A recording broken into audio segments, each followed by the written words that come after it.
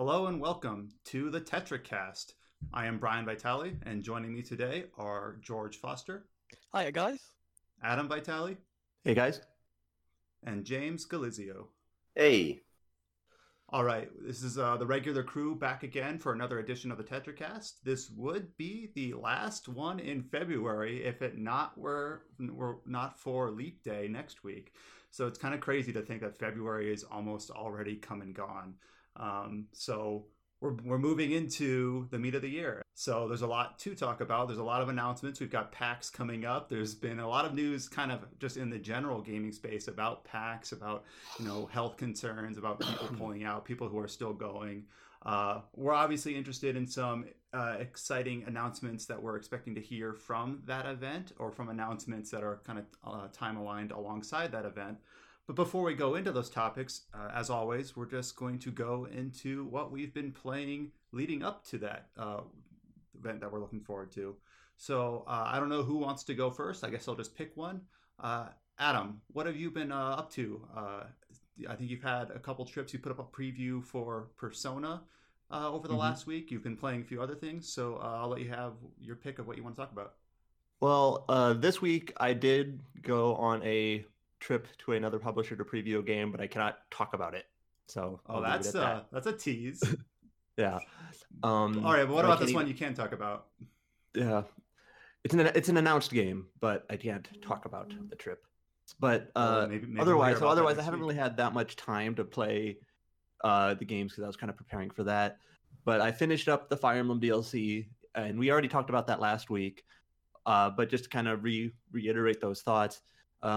So you have the side story that you play through in Cindered Shadows, which basically unlocks these new characters and classes you can use. And then you can basically redo one of the main storyline routes in the game, only now having these new characters and classes basically being available to you as you play through the game. And we talked about last week how the storyline doesn't change in any significant way at all or anything like that, but having the new characters, they feel like they belong. They have their own support conversations, not only with each other, but with some of the existing characters. And so it kind of fills in the little pieces here and there of the world building and the character building and the dynamic character relationships that already exist in the game. So it basically just adds more of that.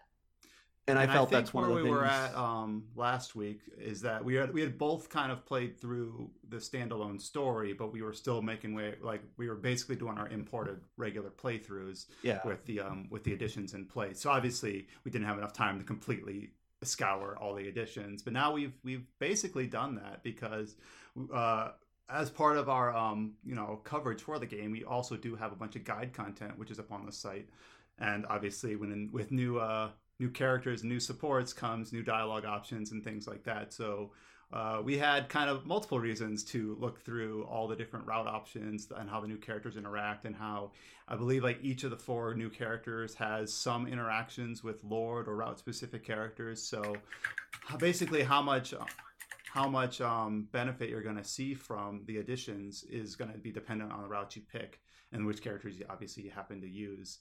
So it almost, if you wanted to be completely completionist, now that you've got these 4 characters, you have a reason to play through every route again. So if you've already got 4 under your belt and you want to see absolutely everything, you need 4 more. I don't know if you need exactly 4 more, if you can get away with 3, but basically there's something to see on pretty much every route. Maybe not exactly every route. But one thing that I think is just kind of cool is like they didn't have to do this, but you know how in Fire Emblem games, for various certain boss fights, certain characters will have special dialogues with the boss if they have like a unique relationship with them or a reason to talk.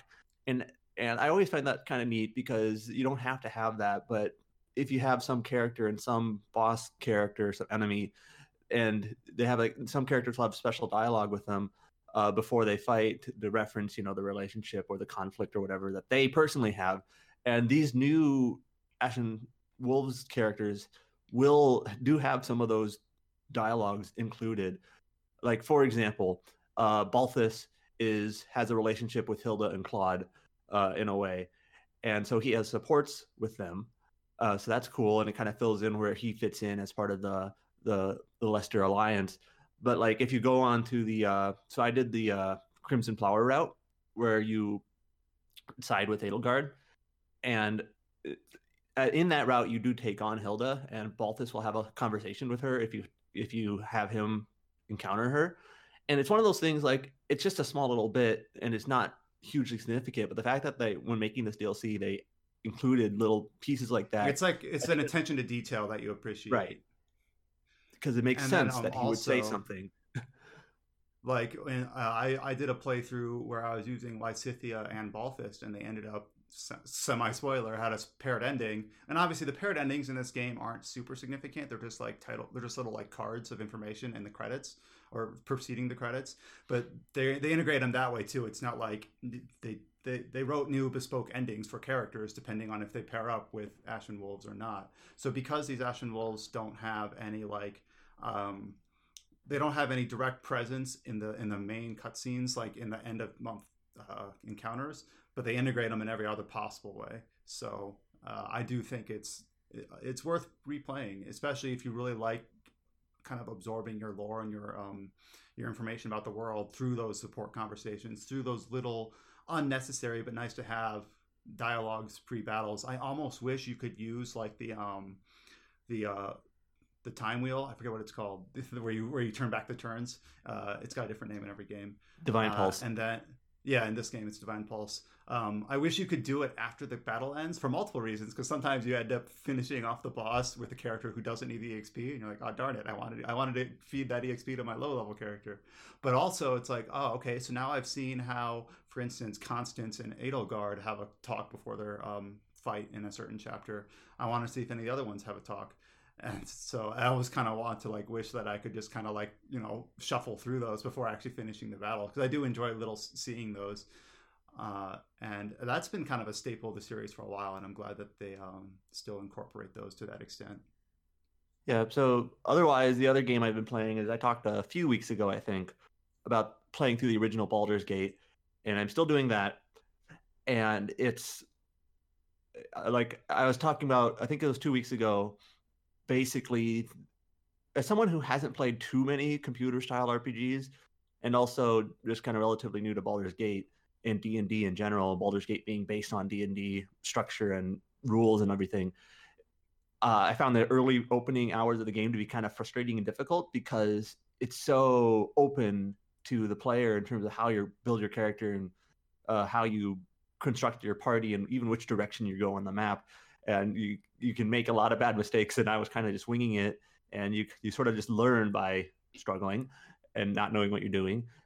But now at this point, I'm now in chapter 5 of 7, I think, is the total number of chapters. So I'm kind of getting to that home stretch, and it's definitely has smoothed out a bit. I think the fact that my characters are now in a rhythm, like gaining some levels, I kind of have a party that's kind of clicks together now and can support each other and make sense.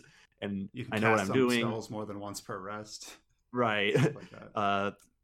I'm almost positive that I'm not playing this game like ideally. Like I probably made some really stupid like character building mistakes, and like having people learn spells or abilities, or a party member that's kind of superfluous and not ideal. Well, don't you have like 2 thieves? I do have. Well, my main character is a gnome illusionist who is a gnome illusionist thief. So he's kind of like both a thief and a mage. But then I also have another thief who is a bow wielding character. And the thing is, I probably don't need that other character. The one thing that is sort of useful about having 2 thieves is that they can both set traps. So I can now set twice the number of snares. So there have been a couple encounters where when you enter a door, there's a bunch of enemies. And if you go in there and fight, it's pretty tough. But there have been a couple encounters where it's like, okay, this is tough. So I'm going to reload my save. And what I'm going to do is I'm going to have both characters put a bunch of snares right outside the door, and then kind of lure them out. And they obviously twice the snares, twice the damage. And I've done that several times. So that's the one benefit of it. But yeah, I'm kind of approaching the end. I'm now enjoying it more, that it's not so frustrating, and you kind of just have to put in that time to figure it out.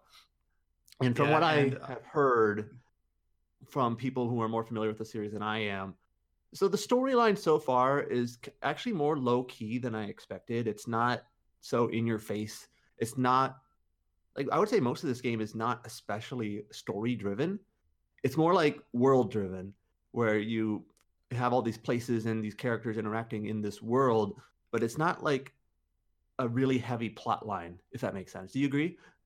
No, I agree. And I think that's a good term for it because you sometimes decide between like a binary, is it character driven where it's like the motivation of the characters the driving force, or is it story driven where there's some objective that has to be done?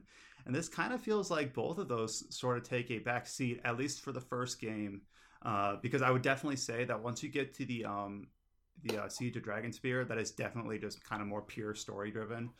And later games do kind of up the ante in terms of the scope of the story it's telling. But I will say for Baldur's Gate 1, I do think I agree that it's just kind of like here is kind of the minimum I don't want to say minimum, that's bad, that's negative connotation, but here's like a small scale story that's just enough to give you the motivation to like travel to these places and to understand, you know, people's mindsets about the different races, about the conflict between Baldur's Gate and things like that. And then the expanded edition or the enhanced edition does add a few more characters that are obviously have a couple years of hindsight behind their design, like Nira and that monk, I forget his name, which their stories are a little bit more involved, and they give you like more insight on the wild mages and things like that. Being a half to actually finish my thought that I had, from what I hear from people more familiar with the series than me, is that like the ending of Baldur's Gate, like the way the game concludes, which I assume I'm getting to that point, is what really hooks people for some reason or another. And I've heard that from multiple people. So I'm trying to. So I guess I'll see what they mean. Yep. I was kind of planning on just playing the original game for now, and then taking a little bit of a break, just so I don't wear myself out, and then jumping into Siege of Dragonspear, which is sort of the updated midquel, and then Baldur's Gate 2. Yeah, well, Siege of Dragonspear kind of feels like a filler arc, and I think we talked about it. But the other three, Baldur's Gate 2 into Throne of Bhaal, it's basically a continuous story, so you might not want to stop for too long, I guess is what I'm getting at. It's obviously chaptered and segmented, but it's the same character going through, and characters will reappear and things like that. So that's good. And then obviously we have one of our news topics that we'll talk about more in depth is that Larian did announce that we should see gameplay within the next week for Baldur's Gate 3, which is obviously a different developer, and we haven't seen anything yet so far. So that'll be something that we're looking forward to. All right. So George, you have listed here that you've been playing Remind the Data Bosses on Critical. As someone that's also playing through that right now, I don't envy you. So how are you doing so far on fighting those guys on the hardest difficulty there? Well, because I reviewed the game on standard, because I was like, right, I want to get sort of the base experience, what everyone's going to go through. I was like, right, one day I'll do these critical bosses. Probably won't have much trouble with them. And then I found that I was struggling on them with standard. And like, I played every single Kingdom Hearts out there, but I was really, really struggling. Eventually I did it all, beat Yozora, did a boss guide for the site, and now I'm doing it on critical. And I'm looking back and I'm like, you really don't have any like room for failure on critical. It is incredibly challenging. But that's kind of that's what I love. Yeah, and I'm playing through it on Proud, which just I never made a second playthrough. So when one of the early game updates added critical, I just never really had the time or inclination to replay through it. So I'm doing the boss fights on Proud, which is hard enough because like obviously I haven't played the game for a year. So I'm 50% rusty. How do I dodge or block? How do I do this? Like, what do I do if I'm staggered in midair? Like, I just don't know how to play the game anymore. And then on top of that, I'm reintroducing myself with these data bosses. So I'm basically I should have eased myself into it a little bit more. Especially with these fights. Right. Adam, you've done them, haven't you, on critical, I believe? Yeah, I had a critical run, and when the DLC was released, I just used my critical file to play them. And to be honest, I actually sort of regret it because the only thing you get out of doing it on critical is just the bragging rights, I guess, to say that you did. Yeah. Some of the bosses Yeah, they're very like I'm trying to remember some of the bosses I had a lot of difficulty with. So one of the ones that you have to do, I think I actually mentioned this in a previous podcast, but one of the ones you have to do later is Xion. And Xion I is love one Shion's of the, fight. it's a very cool fight. It's probably my favorite of the one of all of them, but it's extremely tough, especially on critical. I think other fights I had trouble with, and I think Brian took him on last night with Proud, was the Riku replica. Oh God, yeah. I have not. I forget what he says, but he says something like, "You can't stop me," and he goes into like his dark aura form, and basically at that form, it's just like, "Get out, just get the hell out." Oh, pretty much every yeah. Pretty much every boss has a. I think the casual the term that people have adopted for it is desperation move, where almost every boss has a sequence. Actually, maybe every single boss does have a sequence where you can't do much damage or maybe any damage for sometimes like a good whole minute or minute and a half. But the thing is that like for Saïx, it's just like dodge in a circle and you should avoid most of the damage. For young Xehanort, it's like block a few attacks and you'll find him and you'll break his armor down. And I think for like Marluxia, young Xehanort's the one I just beat. And then like Marluxia, you can cast fire and you can get rid of his armor or whatever. But then for Dark Riku, it's just like there's nothing you can do. Just try to survive. Yeah, there really isn't. Just get out. Just get the hell out. But so I think I've got like 4 bosses down. I needed to like one thing that I do appreciate the data bosses is that I'm actually looking at like the cuisine bonuses, which I've never bothered to look at before. Yeah. So I'm like, hey, if I eat these things, I can get like 30 extra MP and 40 extra health. You know what? A few like incidental bonuses to strengthen magic. One bonus I found actually that was pretty useful was the one that allows you to cast Kiraza once, because when the thing is in a lot of these boss fights, when you cast like Kiraga to heal yourself, then unless you throw an elixir or something, your MP is basically absent for a while because it has to recharge. And for several of the bosses, I had a food bonus that allows you to cast Kiraza, and that's nice because when you basically get I forget what they call it, but that bar filled up when you do enough attacks, that sometimes unlocks a form change or a special move. It sometimes unlock like a Kiraza spell you can use, so it's kind of like a free heal in a way. And it's an off MP charge heal basically. Yeah, and it doesn't cost MP, so I found that actually pretty useful to have. And like you could use it maybe 2 or 3 times a battle depending on how many hits you get in, and not have to cast Kiraga or use an elixir. So it's just basically another chance to heal, and I found that really useful. You could do that. Yeah, it's one of the food bonuses where like if you have certain food in a certain order, you'll get that. It's a reaction command or whatever they call it. Yeah, I'm gonna have to look into that then because it's useful to have. But as a general idea though, I do appreciate when I'm playing a game on like a harder difficulty and these mechanics that were usually like too like superfluous or too like limited in scope to be useful. And all of a sudden I'm looking at those, like I'm looking at the summons, like which summons will help. Should I slot any of those or shortcuts? And I'm actually looking at like my items, because before it was just like slot Kira and you're fine for the rest of the game on. And it's not like I'm playing it on easy. I'm playing it on Proud, which I know isn't the same as critical, but it's just for most of the game, none of that stuff matters. If you do these fights, then you'll eventually get the secret fight, which I don't feel like I have to hide the identity of now, Yozora, right. But you will need links for that fight. Yes. I think it's Ariel's one. I forget Ariel's is really useful. Yeah, that you need that. So just remember that. And weirdly, thinking about it, I think it's actually easier on critical than Proud, because I think on Proud you don't deal as much damage.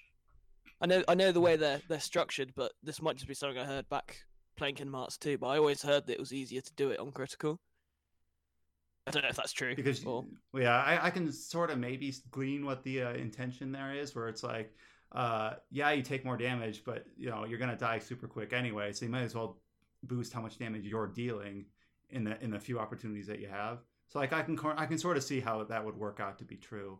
Well, like one reason why Ariel is so useful is that, or doing a summon link is useful, is because they do heal you as well. So what I actually ended up doing for some of the fights was, rather than casting Kiraga, I would just do the summon instead, and that heals you a little bit, not all the way, but really for a boss fight like that, you don't.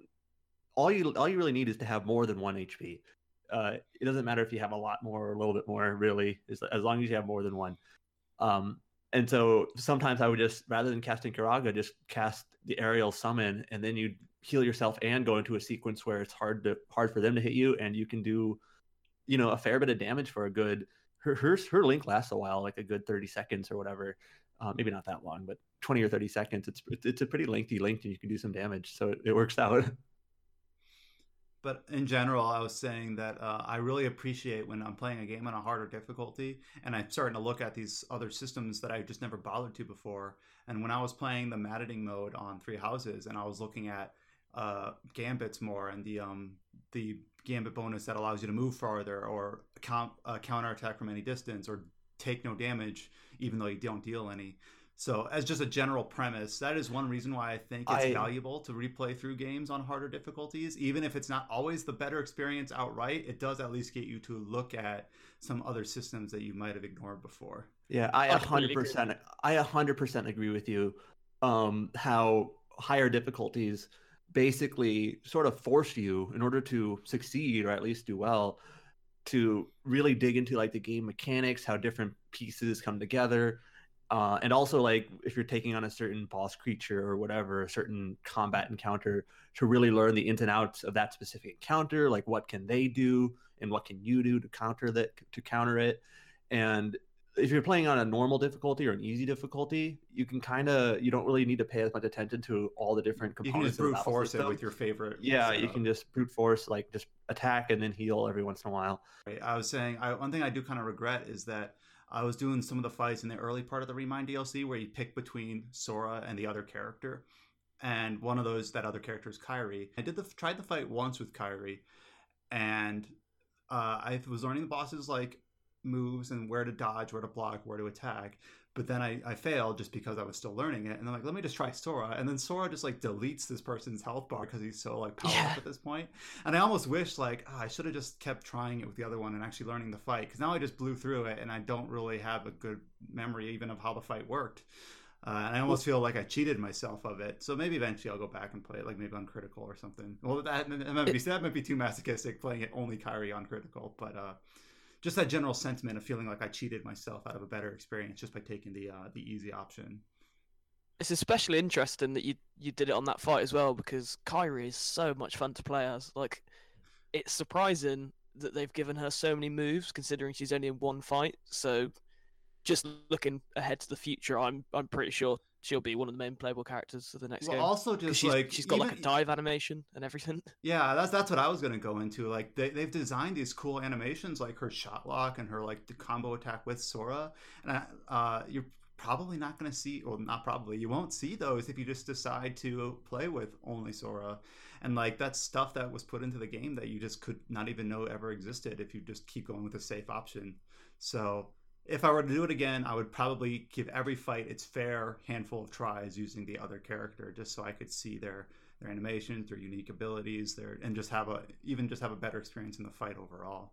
But I've been enjoying it, and as soon as this podcast is wrapped up, I'm probably gonna like just go right back to it and see if I can clear out. I think I'm on Marluxia next, but slowly but surely knocking those out. Marluxia is not too bad for like 99% of the fight until the very end. It's kind of like, it's basically what makes or breaks that fight is the last, basically his very last desperation move. But yeah, it's something where I've really enjoyed coming back to it, and I finally feel after like 24 hours that I've knocked the rust off. So I'm kind of, even though we all kind of, or not, maybe not we all, but many of us kind of dunk on some of Kingdom Hearts' more sillier aspects, like it's still compelling. I'm still like eager to see like, well, what happens next? Because it's like I've seen that special. What is up with this Zora guy?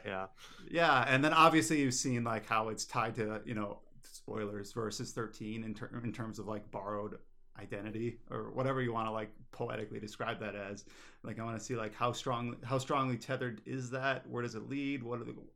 I want to stay on top of it because it's just I do think it is compelling even if it is silly. So that's what I'm going to be doing probably for the rest of the weekend, unless the boss fights take way too long because I'm just not very good at them. All right, so the last person that I don't think has talked yet is James. You have been playing stuff that has not been Fire Emblem or Kingdom Hearts. So what have you been up to this last week? Ironically enough, both games I played this week kind of tie into what I was playing last week. Like, when I was playing through Hero Must Die for review and whatnot, and that's still coming, by the way, just so people can know.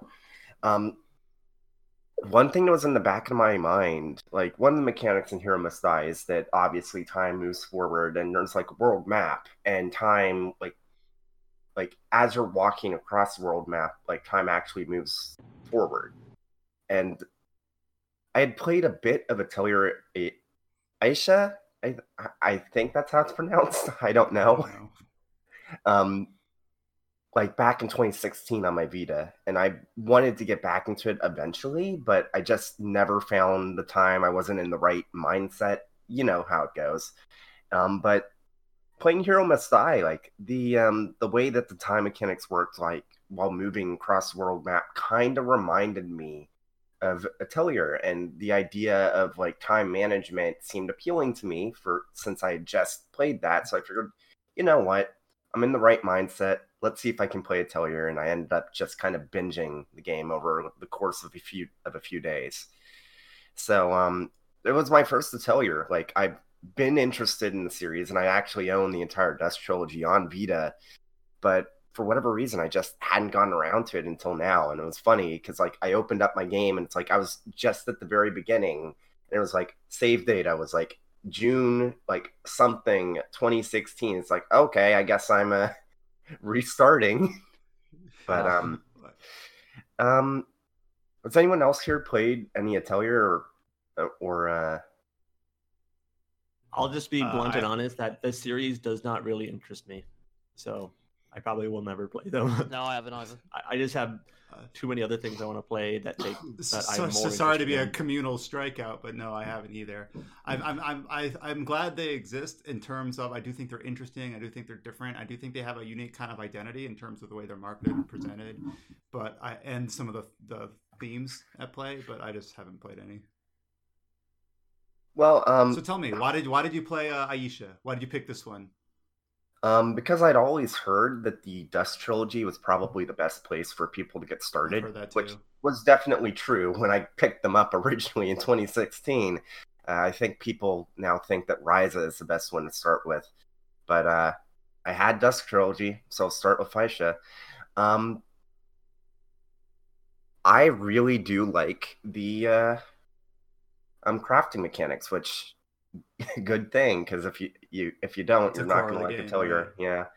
It's very confusing at first, and I do understand that apparently the crafting system, or the alchemy system, I should say, is pretty different depending on each game, even within the same trilogy.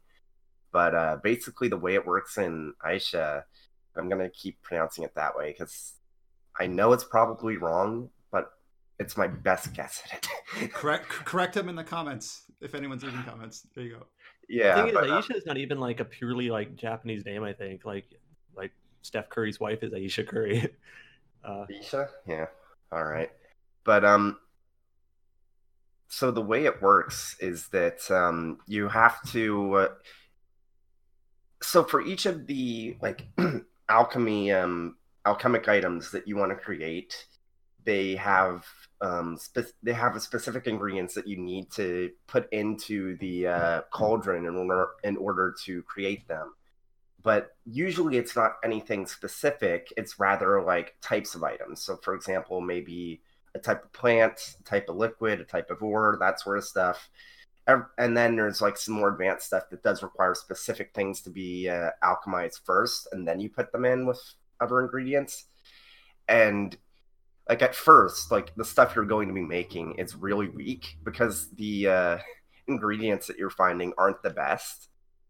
And it's interesting how like once you get further on into the game and you start learning how to like game the alchemic system, you can really like make some really overpowered stuff. Like there's this one thing I remember is like right at the end I found out how to make big ice bombs that do a ton of damage just by abusing the hell out of this one attribute of honeycombs. That's like it's well made, and like one of the things that really determines how powerful like or how quality of an item is the quality meter. And usually the way it works is that quality is an average of the quality levels of each of the ingredients. But if you add the well-made attribute to the to the alchemic process early, and you like boost it, you can actually, instead of it being an average, every time you add something into the cauldron, you increase the quality level. So if you can like abuse that using like power pour or something, you can just keep stacking that, and that also helps with like if you want to use one item that has like high like levels for the like elemental ingredients, but maybe the quality isn't amazing, you could abuse the well-made attribute, so you can just like keep pouring in this one while also keeping quality high. So once you're done, it's like, okay, I have an S rank ice bomb that does like 400 damage or something. Yeah, your description here is reminding me of a couple different things. Like there's the two things that I think about. Some of them are stronger parallels than others. Is I think of Pokemon breeding, which it's weird to draw an analogy from that to crafting. But you know, like the idea of transferring IVs or having specific hold items so certain qualities are passed down or whatever. And then I think of, my memory is more foggy on this, but the crafting system that was in Dragon Age Inquisition. I don't remember the details, but I do remember that it was kind of fun and interesting to kind of reason out exactly what materials you needed, what was the best and most efficient use of, implementing those so that you get the strongest weapon or armor out of it. That's just the way my mind works. I really do kind of enjoy it. Like crafting systems are so easy to mess up or make tedious or make pointless because you'll just find something better in shops or whatever. Yeah. But it's always kind of good. Obviously, I haven't played Atelier, so I can only glean based on your description. But I think it sounds like something I'd really like. I really do like kind of learning the nuts and bolts of, how these are going to change the parameters on my character and make it this much stronger or this much better. And sometimes crafting systems are just so, I guess some people don't think like that. They're too mechanical. They're too like mathematic, where they're just not interesting. But I do usually find them pretty interesting. So even though I don't like the general like aesthetic of the, these usually girls, sorry alchemy. For the construction sounds outside. I'm not sure how. Can't help it. Yeah. But it does sound like that's part of this game that I really would enjoy. So when I think of crafting systems, the one game that comes to mind for me is Star Ocean 4. Brian, I think, has played this. It's been a while, and I think I actually watched you play it a bit. But yes, it does ring a bell. Yeah, and I think this is sort of what you're getting at. Is like I think some people, when it comes to crafting, they're maybe too worried on like making something that's like absolutely perfect the first time, and then they kind of just shy away from it because they just don't want to make a mistake or whatever. But they don't want to waste resources or whatever. Right, but in Star Ocean 4. That crafting system, you can do so many stupid things with it. And by stupid, I mean, like, if you know what you're doing, you can break the games wide open. And in fact, for like Star Ocean games, it's kind of amusing in a way. Like the normal game, like the regular playthrough of Star Ocean 4, for instance, is balanced in a way where you really don't have to mess with crafting too much to beat it. But if you do, you can totally break that game wide open and like defeat the final boss, who is normally pretty tough, in like a handful of hits because you're just way overpowered. But not only just like damage wise, the crafting system in that game, you can also make it so you like earn like literally like 800% more money or whatever, and you can just break the game economy wide open. But then if you go into like the post game stuff there, you kind of have to dig into it, or at least you make it a lot easier if you do. And it's probably not as in depth as Atelier games, but it's just kind of like figuring out how you can mess with the game's mechanics and systems through the crafting system and kind of bend it to your will. I always found that kind of neat, actually. It does take, there is a learning curve though, to kind of figure out how do you do this. And well, I don't remember some people, the specifics, but I remember it being like the numbers that you get, like these are going to be off the top of my head or out of my ass, depending on your point of view. But some of the numbers where it's like a standard endgame weapon before getting into like the post game would have an attack strength of 150. But if you craft something using this technique and this character and this bonus, you end up being like 10 or 15 or 20 times that. It's just you're not getting anywhere in the end game without learning these systems. It's orders of magnitude different sometimes. Yeah, which unfortunately can get in the era we live in, where it's usually pretty easy to find. Go to a Reddit page and find some tabulated values where it's just like, do this in this order and it'll spit out this weapon with this strength, and there you go. But I do enjoy kind of that failure mechanic, whereas failure, just that process of iterating and learning the system, because rather than just kind of punching in numbers or punching in items that a spreadsheet tells you and you're not really understanding what or why you're doing it. And then one last crafting system that I do think was pretty cool because of the way it incorporated a gameplay element. It was the Dragon Quest XI with the portable forge with like the little mini game where you had to like fill the bars but not too much. There's stuff like that which makes it a little bit less of a spreadsheet or mathematical thing. Any effort to kind of make it like to gamify it is appreciated. So I do also enjoy those. I'll definitely say that so far, Aisha definitely has my favorite crafting system I've ever seen in a game so far. I'll see if that changes when I play the other Dust Trilogy games. Maybe it'll change. Maybe if I go back to Arland, I'll like the Arland alchemy a bit better. Main reason I didn't start with Arland, though, even though it is the first not the first trilogy, but the first trilogy on Vita, is because of the time requirements. So Atelier games have historically had time requirements or deadlines built into their game design. So like, and in the Arland games, those were supposed to be relatively strict.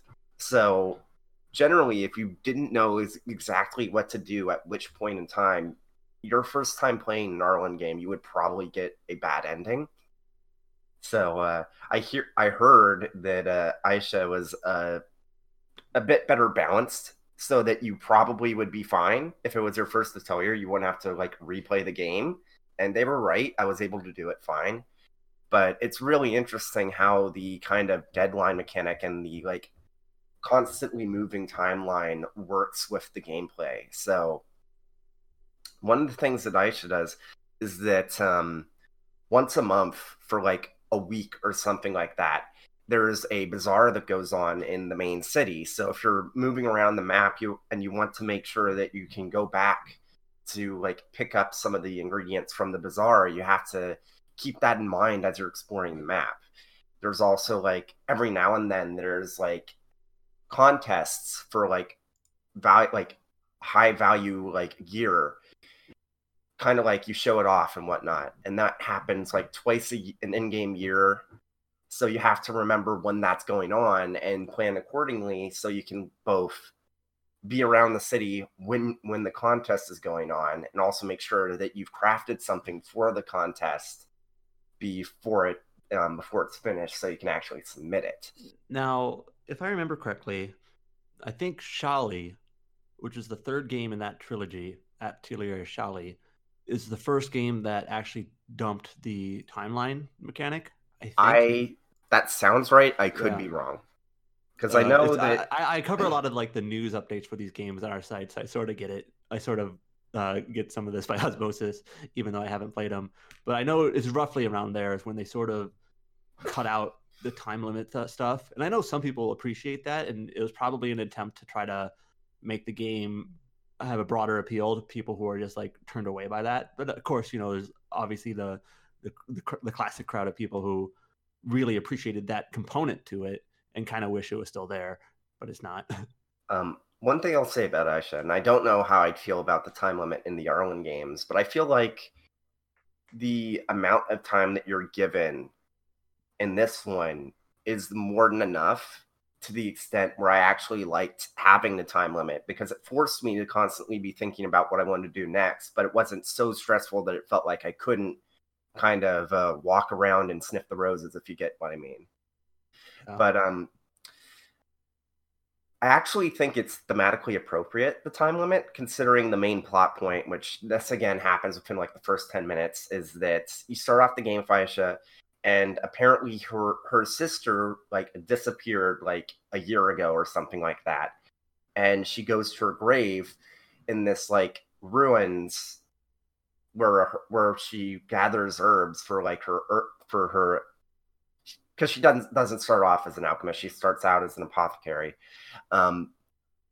that's one interesting thing about Dusk, and it's the other reason I started playing, is the whole Dusk trilogy is actually like post-apocalypse, like very distant future where there's like ruins of an ancient civilization and whatnot, and kind of an interesting like layout for the world, I feel like. But yeah, so you first find out that, oh no, oh wait, she's her sister's not dead. She's like trapped somewhere, and this mysterious man basically tells Aisha, yeah, you can save her. I'm not going to tell you how. All you need to do is basically study those flowers, and I'm going to say, you should be able to figure it out on your own. And then he is an unhelpful jerk for most of the game. But I actually think, and I do know that story usually isn't a strong suit of Atelier games, but I do think that this one was pretty interesting because it's not it's always in the back of your head, but it's not like... Well, Zach would talk about these games a lot, Zach being a former member of our website, and he did most of our reviews for those games as they released. And I totally understand the appeal to this, even if it may not interest me too much personally, but the appeal being, from what I understand, a lot of the games, their storylines are maybe more personal storylines about the characters that you're playing as and kind of a personal conflict to them, rather than save the world from some evil threat that's going to destroy it. And that's in general, vaguely here. I know each game is probably going to be a little different, but that's having a sort of a different story focus is what I understand is one of the differences, is one of the appeals. Is that what you gather from Aisha? Yeah, it definitely feels like, well, it's a personal story, but because of how the story works out, it does tie into like broader picture sort of deal, and it actually makes the ending pretty interesting. And I'm interested to see how or if the other Dusk Trilogy games kind of build upon that ending. But yeah, I really enjoyed my time for Yesha. It's actually kind of interesting. Like Gust, like this is my first Gust game I actually played. It was really so. There isn't that much enemy variety in terms of combat. Like, you do have a few bosses, but like I'd say you have like 9 base enemy types and then just recolors. So usually that would bother me in a game, but because the main aspect of the game isn't necessarily the combat, but is actually the gathering and areas aren't reused, I still enjoyed the game quite a bit, even though I was fighting most of the same baddies. But yeah, really enjoyed Yesha. Looking forward to starting up Eskin Logi. Shame that Colin couldn't make the podcast today. I was just about to say, like, too bad Colin's not here because he would have Sean Logi.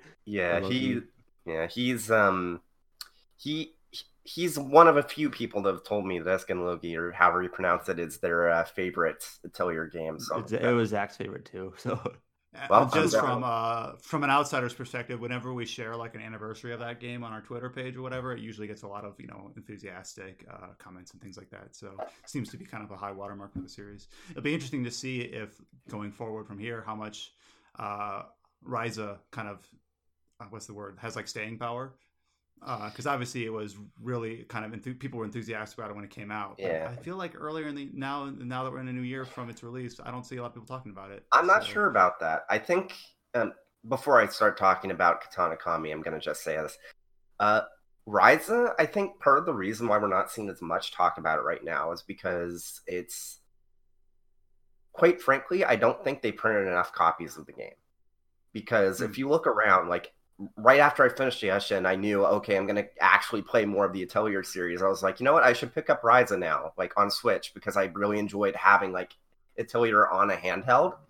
So I looked around and like no place has the Switch version of Ryza in stock anymore. Like, it's completely sold out. If you look for it, you'll find it going for above MSRP on eBay, and obviously it's the fastest selling Atelier game.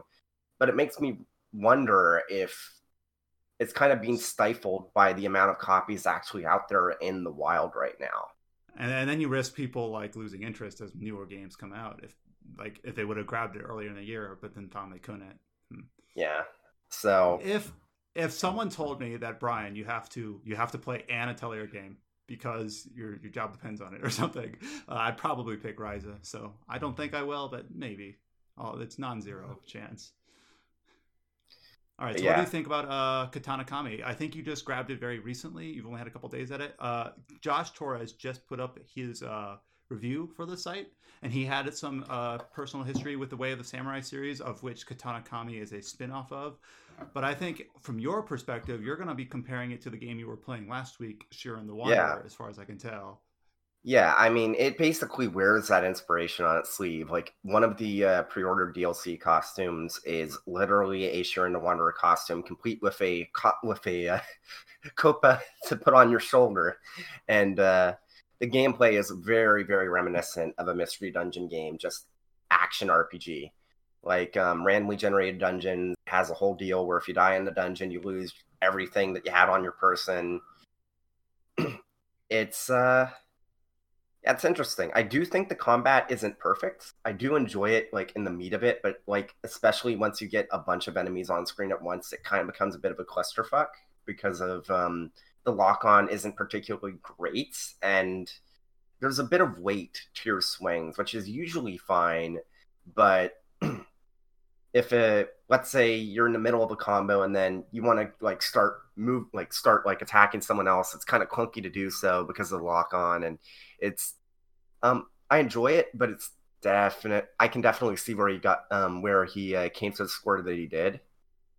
Right, it's interesting and kind of cool to have these two different outlets to hear about the game, because I've read Josh's review, and I was sort of interested in this game, but after I read it, not just purely because of the score, obviously, but because of the specific criticisms that he had, I was like, I don't know if I'm really interested in this. It seems kind of dry. It doesn't seem like it's something that's up my alley. And then I get to hear you talk about it here, and some of those criticisms feel like they're the same, but then also you seem generally a bit more enthusiastic about it. So, well, yeah, definitely. First off, I'd say that the visuals are actually pretty good, like, especially once you get into the meat of the game. Like, I mean, it's obviously a lower budget game, but I feel like it looks really nice, especially in motion. And one thing it definitely helps is on PC, it does actually support a high refresh rate. Like, it was weird. Like, before I picked it up, like, a bunch of people were saying, oh, it gets capped at 60. And I was like, I wonder if it's just capping it at your monitor's refresh rate, because sometimes that happens. So I started it up, and it's like, oh yeah, it is running at full fat 144 hertz. So that was nice. Have you been playing the PC version then? I thought you were playing another version. No, I'm playing the PC version. Oh, okay. I was debating whether or not to get it on PC or Switch, and I actually had a Twitter poll for that because I couldn't decide. It's performance versus portability, right? Yeah. So and I do that every now and then. But yeah, I ended up going with the PC version. I'm glad I did, because I do feel like, especially for an action RPG like that, the higher refresh rate and the better visuals is ideal. Right. So, it's like totally a Mystery Dungeon game in like aspects. Like, even some of like the floor tiles are very, very similar to some of the ones that you would see in Shiren the Wanderer. Like, they're just themed like Way of the Samurai, I assume, and like kind of lackier. Like, so instead of a trip trap that you would find in Shiren the Wanderer, you see sea cucumbers that if you step on them, you slip and you drop a few items. Does it have like those ambush rooms that Mystery Dungeon games have? Yeah, that's cursed rooms. Where you step. Well, I'm thinking of like Mystery Dungeon games where you step into a room and then you realize there's like 10 enemies in it, and then some Mystery Dungeon games, the music actually changed. It's like dun dun dun, and it's like, oh crap! It has something similar like that, where it's like you get locked into the room, and before you can get out, you have to kill a certain number of enemies. Yeah, and you get like swarmed and stuff. And there are some interesting enemies. Like later on in the dungeon, you have these poverty gods that can take money from you. There's some enemies that can copy themselves and attack like multiple. Are there any enemies that you throw your weapon into, they eat it, and then poop out a better, stronger weapon? No. I remember there were some of those in Shira, and they're like, take my sword and make it better. And it's just really weird. You just kind of throw it to them, and then they somehow improve it. Yeah. Anyway. But yeah. Reminds me of those, isn't there a creature in Breath of the Wild that does that? Octoroks? Something like that. One of those Zelda like games where you give shield or something, where an Octorok will take like a rusted sword and then like oh, that's it. Yeah, you take like a rusted weapon and they'll unrust it. Yeah. And speaking of Mystery Dungeon, there is that Pokemon one remake or remaster. So excited for it, man. Like, I know I talked about this last week, but like, Pokemon Mystery Dungeon was my first like actual like. Unsurprisingly, I feel like most people that know the term Mystery Dungeon in the West probably got started playing Pokemon Mystery Dungeon now. I think it wasn't until more recently that people realized that Mystery Dungeon is such a weird like history. I'm actually gonna pull up a page here just to make sure I don't misspeak here. But like Mystery Dungeon, like the actual Spike Chunsoft series, actually started as a spin-off of Dragon Quest. Because like the very first Mystery Dungeon Torneko's Journey or something. Yes, it was a spin-off of Dragon Quest IV. So like the whole Mystery Dungeon, everything that's Mystery Dungeon started out with the Dragon Quest one. And then the first Mystery Dungeon game was called Mystery Dungeon, like that's not a spin-off, was Shiren the Wanderer. So that's like, it wasn't the original Mystery Dungeon game, but it was sort of like the first, I believe it was the first not attached to another IP. Right. And then it sort of became its own IP called Shiren the Wanderer. And then other Mystery Dungeon spin-offs like Pokemon, Chocobo Dungeon, Chocobo's Dungeon, all I need a flow chart. Well. It's just a little bit weird how the series came about.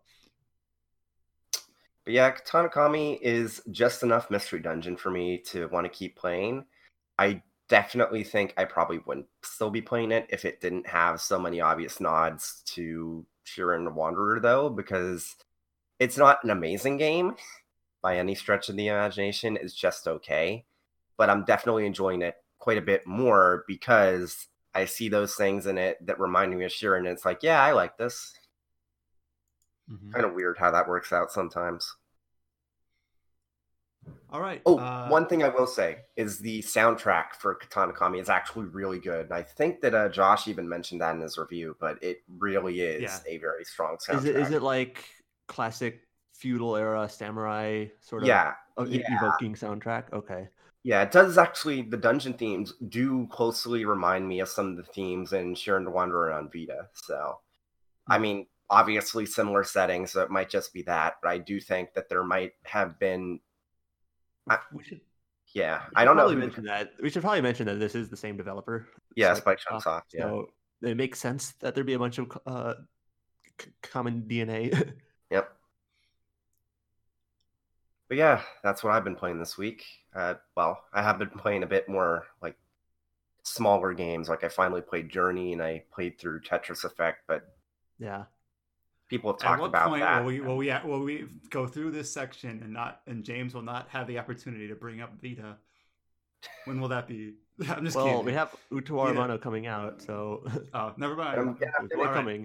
Tell your games on Vita, so yeah, if you keep going through those, we'll be here a while. Vita means life. It has staying power. Yeah. Into the topics of the week. The first one, we're going to loop back around to Adam, who had the chance to see Persona 5 Royal from Atlus. Now, obviously, this is kind of a unique spot because Persona 5 Royal, in a lot of ways, is a known quantity because it's been out in Japan. But there are a few things that we were able to learn new information about in terms of the Western release. So I'll just hand it over. You could talk about the trip that you had, what you saw, what your impression of the game was, things like that. So Atlus West had a event in Los Angeles about a week ago, a little more than a week ago, to preview Persona 5 Royal, and we got a chance to play off a little bit of the game. And they kind of had a variety. They had 4 different save points we could choose from, basically based on what you wanted to see. Like if you want to see this, do this save point. This, do this save point. Load up various files. I will admit, first of all, Atlus is no stranger to re-releases at all. And so this is kind of like Persona 4 Golden, only for Persona 5, where there's a couple of new additions throughout the game, but then there's a new girl. There's a new semester, which I assume is kind of tacked on at the end, like roughly around where I assume after Haru joins at some point, which is relatively kind of like 2/3, 3/4 of the way through is what I'm assuming it shows up. And I don't know how the ending of the game is tweaked to incorporate new content. But what I'm getting at is that's the sort of stuff we couldn't see. And so I kind of have an idea based on what Atlus has said about what the new content is there, but you don't actually get to see how that works until you play it for yourself, and it's a long-term thing. So what we got to see are just like little bits and pieces of the new functions and components that are introduced and sprinkled throughout the game.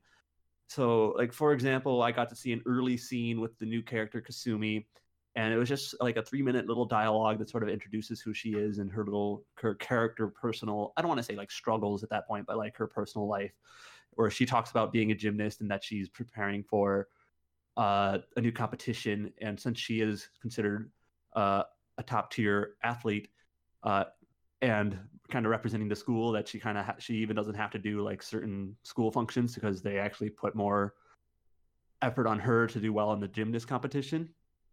And then I saw a scene where I got to see the first dungeon of the game is Kamoshida's Palace, which is related to Ann's storyline, and that is largely the same, but there are a few different components that I noticed. One, I saw some new enemies in the dungeon. There was the Ketchi enemy. Ketchi looks, when you spell it out, it looks like Kate Sith. That's not the Final Fantasy character. Yep. I wonder how many people are going to be confused. That character won't show up in the remake, but in like remake part 2, like that's how you pronounce it, even though he was in the movies and whatnot. It's Ketchi. It's like Irish or something. Anyway, so there's a couple new enemies. There's a new traversal mechanic in the dungeon where you use a hook shot or like a grappling hook to move around. And I didn't get to see that too much, but it's sort of, what does that imply? That there's different routes you can take, maybe a couple of different rooms in the dungeons, how you can move around. And I assume like the new dungeons will probably have more of that, but there are places incorporated into the earlier dungeons as well.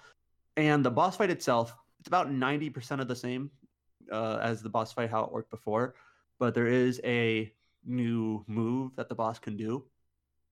And I should probably mention that Zach Reese, who used to be a writer for the site for more than a decade, actually now works. He used to host this podcast. Yeah, he used to host this podcast. He actually now works at Sega. Obviously, he tries not to. Alice is under.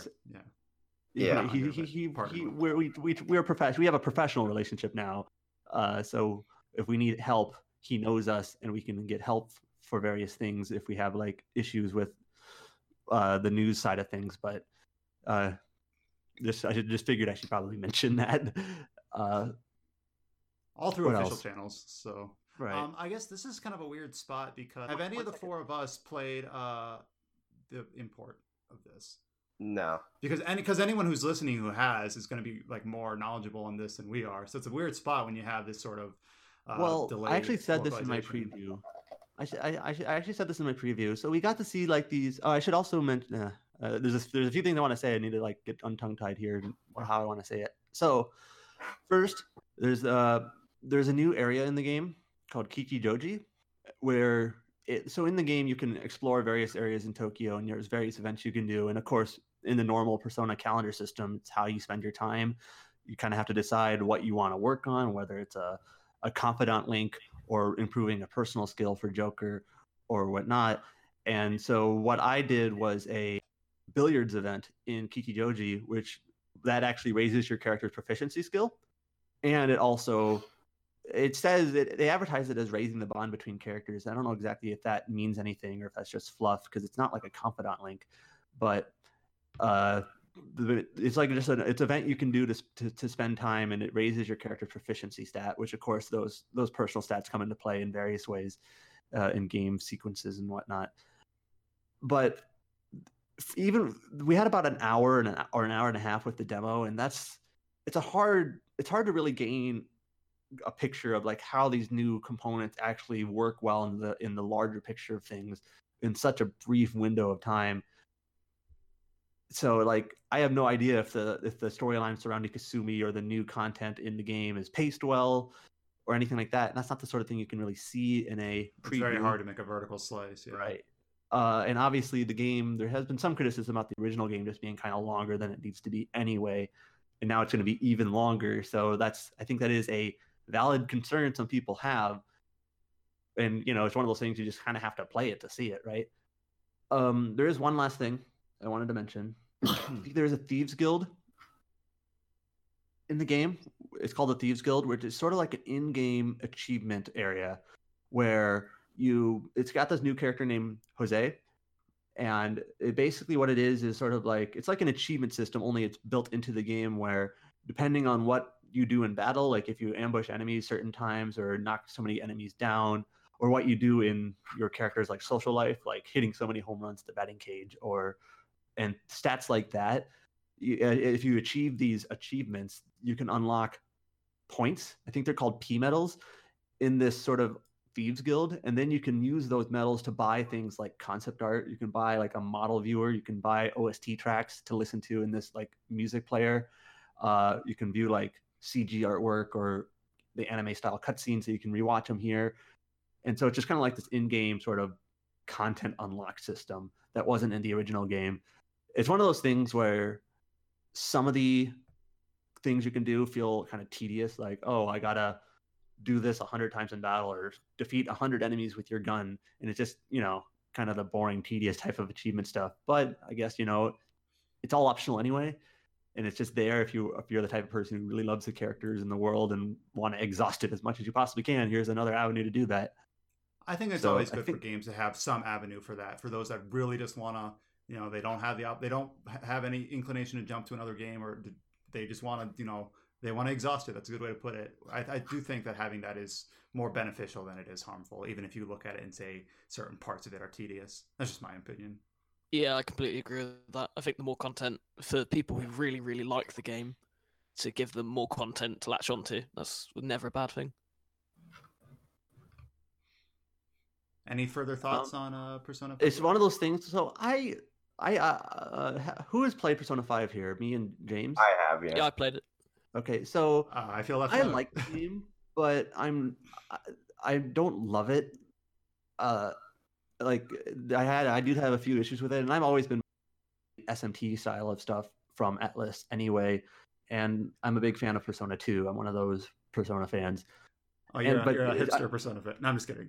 Well, I actually played Persona 2 after I played 3 and 4, and it's one of those things like, okay, just a little bit of personal history if you care.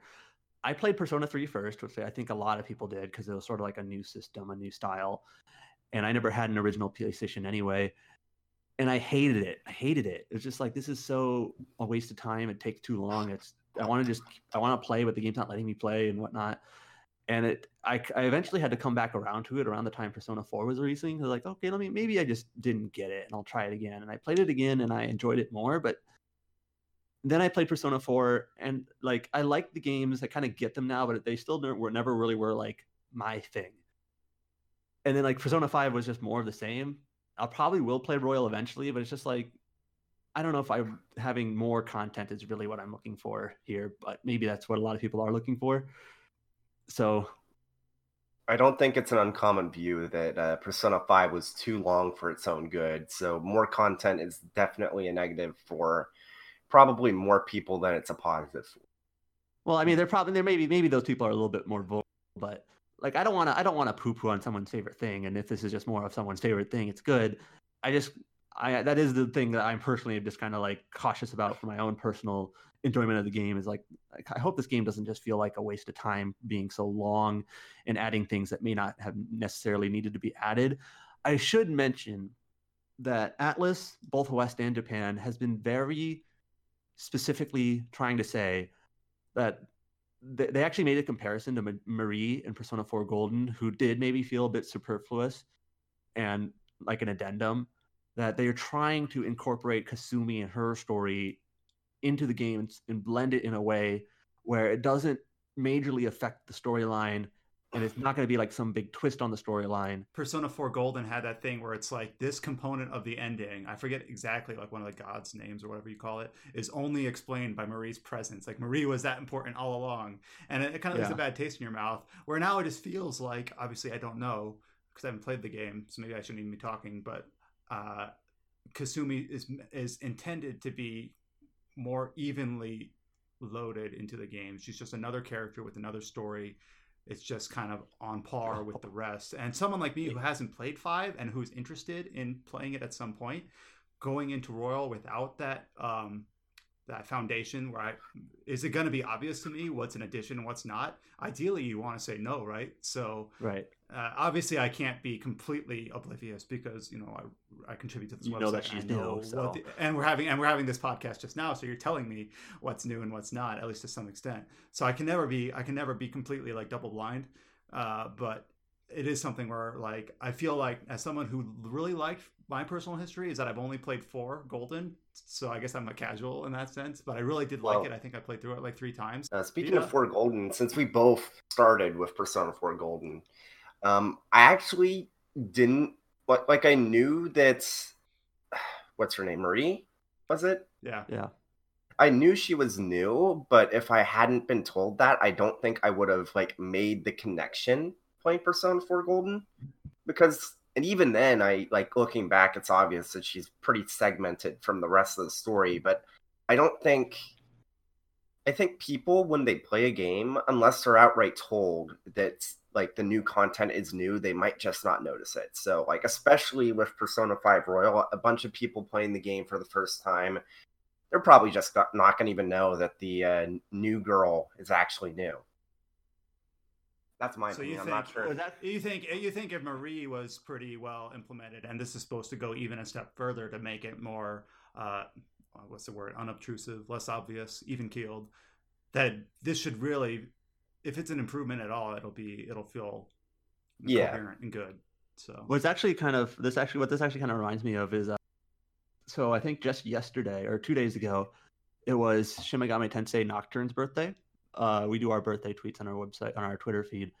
17th birthday. And in Japan, we made a post about it.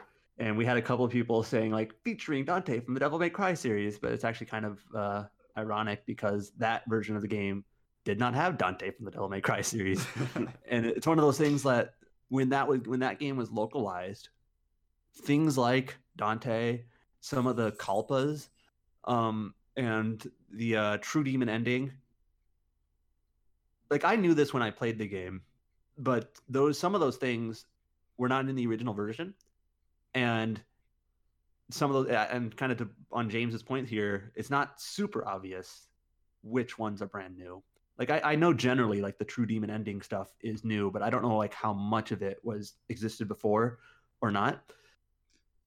So we're talking about it's not like something that's unique to Atlus, because we were just talking way on the other side of the world, Baldur's Gate, how the enhanced edition had those new characters, and are they obvious or not? That's another discussion because you've got the delay there. Technically, the version of Atelier Aisha I played is the plus version. Plus version. I couldn't tell you what was new or not. So right, so it's kind of interesting that's just kind of the world we live in now, where I feel like at some point any additions that you add, that's a little bit redundant, but any of those things that are addendums to the game are just, you have to consider them as part of the base game, because it's for most people who weren't there in that. I guess let me put it this way: when a game comes out with a re-release and it has additions made to it, that game is the one that people refer back to. Like when people are talking about Persona 5 in 15 years, I feel like 95% of it are people are going to be talking about it as if Royal is, that's the whole like ethos of a definitive edition, right? And Persona 5 as a non-definitive edition only existed standalone for a short period of time relative to Persona 5 events, within not too long a time. Does that make sense? I think it does depend a little bit. Like for example, Radiant Historia, Perfect Chronology, it has like new content in it. And similar to this discussion, there's some of the new content you probably wouldn't know is brand new. But I kind of feel like the original game made a splash, and that re-release for various reasons did not. So when people refer back to it, I'm not sure if they'll care too much about. There's kind of a I don't even remember even the new character's name. Yeah. That's a good point. I'm sure that Persona 5 Royal is going to do well, but I'm not actually sure if it's going to sell nearly as much as the original Persona 5 in the West. I feel like especially since it's like releasing like early 2020, where the PlayStation 5 is coming out at the end of this year. Like I don't know. I feel like most people, like even in I'm not sure in 15 years, because we know that Atlus is going to port like a bunch of Persona games to different platforms till the end of time. So it'll be interesting to see like what the remembered version of Persona 5 ends up being. Yeah. But this is just, I think you're maybe getting at this a little bit too, and maybe this is just a feeling I have, but like Persona 4 Golden kind of felt like lightning in a bottle in a way, where that was back when Japanese RPGs on like the PS3, the Japanese developers were struggling a bit. They were having a hard time with HD development. There was not that many Japanese games, and some of them were like stuck on you kind of had like Lost Odyssey and everything else, and even then that's stuck on a console that wasn't conducive to JRPGs, you could say. You had other games like Infinite Discovery and like Last Remnant, which were kind of like good for what they were, but the big hitters weren't coming at that point. And I kind of feel like Persona 4 Golden just kind of released at the right time on a platform. And it was like a platform also starved for content. So it was like, hey, here's this game you can play on Vita.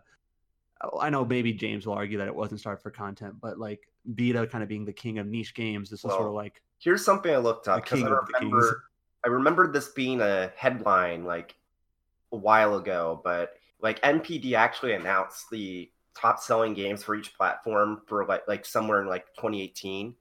And like Vita was included in that. So I looked up this list of the top selling Vita games, and like number 8 is Persona 4 Golden, and that's not counting digital sales. So with digital sales, it might be in the top 5 selling Vita games in the US. I'm just curious, what were the like top 3 or so? Uncharted Golden Abyss, Call of Duty Black Ops Declassified, and Assassin's Creed 3 Liberation. And really? Wow. Well, it's probably because Call of Duty was a pack-in title, and so was Assassin's Creed. And Uncharted was a launch title, so.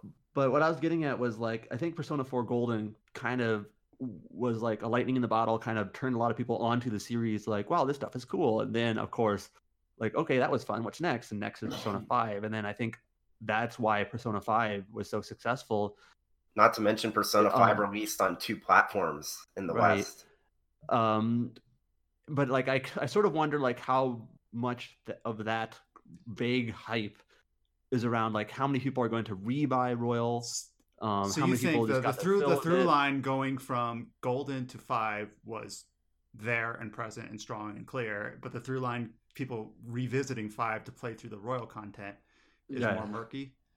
I highly doubt that 5 Royal is going to sell as much 5. Like I doubt more people are going to buy that than bought 5, because there's inevitably going to be some people who bought 5 and like, yeah, that was fine. You know, I don't need more. I mean, I might be totally wrong, but I just sort of wonder how successful it's going to be, because it's not really in the same position that Golden was in. Like Golden is very clearly more successful than 4. Well, maybe 4 got a lot of back sales from Golden. Like I don't know if now I'm wondering like if Persona 4 Golden maybe had an effect on sales of the original version of 4 for people who didn't have Vitas. But I just think this is just sort of how I guess speculation in a way. Like I just sort of wonder how 5 is going to do Royal. I mean, well, just speaking generally, I think if you are of the opinion, or we generally are of the opinion, that Royal might not do as well as 5 in terms of pure numbers. I mean, it'll still do well. I just sort of wonder how well. Yeah. I mean, we're arguing like 8s and 10s, like in terms of just general. Right. What's the personally? What's the general? Like, I've got the Phantom Thieves edition pre-ordered, but it's only really out of hype. Like, we've been talking about it now, and I'm like, that's 80 quid on a game. Like, I really did like Persona 5. I've got the art book, but I think I'm done. Like, I'm done with it. You know, like I don't think I need the extra content. I think I just want the steelbook and the mask. Well, man, like Adam said, we might be wrong, but at least we're not being wishy-washy. Like maybe it will, maybe it won't. Like, all right, we don't think. It seems like we're generally thinking that it might not do as well, but we'll be glad to revisit and say we're wrong. It's just if we're different circumstances than Golden really is the main thing. Right. That's the thing. The situation's all different, so you don't know how many parallels you can draw. But as for someone like me who hasn't played 5, I look at Royal and be like, of course, this is the one I want to eventually get. Right. So there is a small, I assume, population of people that are in that boat where it's like, I haven't had a chance to get to 5 yet, and here comes the definitive edition. how many people that might be interested in playing Persona 5, let's say, okay, P5R comes out and they're like, I want to play Persona 5, and it's like, well, I could play Persona 5 Royal for $60, but the original Persona 5 is only $20. It's like, I wonder if anyone out there would just be like, do I really need the new content? I feel like most people just want more no matter what. I do think that there would be a non-zero population of people who they can find the game for a really good deal and they think that's good enough. But I feel like most people in that boat, more than 50% of that population, is going to be like, if I'm going to play through Persona 5, I'm going to wait for a sale for Royal before getting 5 at a discount MSRP. That's just my guess. That's probably the boat I'm in, I guess, is why I'm leaning that way. It's like, if I see in a year that Persona 5 Royal is on sale for $40, I'm going to get that before getting Persona 5 for 10. Does that make sense? That's just my situation. But anyways, that comes out at the end of next month. I don't know who on site is slated to be looking at it. I know you did obviously the preview. I think Cullen is. And Cullen is a huge fan of the original, so he'll probably love it. If you follow Cullen on Twitter, he's been playing Scramble, the import, which I don't think has an official English title yet. But well, it hasn't been officially announced yet. I think there's some trademarks that have been like filed or something, or there's some speculation what the title is, but nothing official, just all but confirmed or whatever. I'm just assuming Atlas West wants to release Royal first, and then shortly after that they'll announce Scramble. Just timing. Right. Yeah, but yeah, he will definitely give Royal a fair. During this podcast, I feel like I maybe have presented myself more negative on Persona 5 than I actually am. I think it's good. I just don't love it like some people do, and I will probably play Royal because I just kind of want to know if I think this is an improvement or not. Well, you want your opinion to be like substantiated. You don't want to just right. Rather than just what I sort of feel about what they've showed me, rather than actually playing it. But like, you had a good trip to reel this in. You had a good. All right. But I'm actually going to be playing Trail of the Cold Steel that comes out like a week before it, the PC version of 3. That's actually another series that I like but don't love. And then I'm going to be probably playing Final Fantasy VII Remake shortly after, so kind of Persona 5 Royal is kind of squeezed in the spot here. Like, I'll probably have to wait on you for a bit. I think a lot of people are going to be in that spot. We're all going to have to make those hard decisions. Definitely feels like this year has been kind of like just like prodding along, and then it's like almost every game that people really want to play is coming out within like a 2-month span. It's just like, fuck. Yeah. Who's getting Animal Crossing? Anyone here? Woohoo! Yeah, I've literally, as I put George wanted us to cover Animal Crossing on our website, and I kind of felt like that might be a stretch. I got vetoed. Well, I think if you really wanted to, we could contact the powers that be and do something, but we'll see. Don't get my hopes up like that. Well, I just Animal Crossing, no promises. Talking about genres, Animal Crossing is sort of like its own genre. It doesn't really fit into any other bucket. I'm just reminded of that one meme where it's like, the reason why Animal Crossing is so successful is because it's escapism for millennials that will never own their own house. Yeah. Wow. As someone who's been slowly looking at like houses and condos, I do feel that. Rather than getting your own house, Brian, just get Animal Crossing and build a house there. There you go. That's going to be better for my wallet. All right, so the next topic is a little bit more dour than talking about the upcoming Persona 5 Royal, but it's the fact that Dissidia Final Fantasy NT is quote-unquote dead, with no more updates planned for arcade or the PS4 version. Now, not dead, like it's still going to be, like the servers are online, but there's no more characters coming, there's no more updates planned, and specifically, they've voiced no plans for any sort of sequel. Now, I think for the four of us that we're all kind of in the same boat where we have different levels of experience with the PSP versions of the game, the original release of Duodecim. Yeah, what I want to say is that as a fan of both fighting games and a fan of Dissidia, I had no interest in NT. I didn't play Dissidia to be a fighting game. I played it for the over-the-top gameplay and the tons of content and more of the RPG aspect of it than and the crossover elements and all that.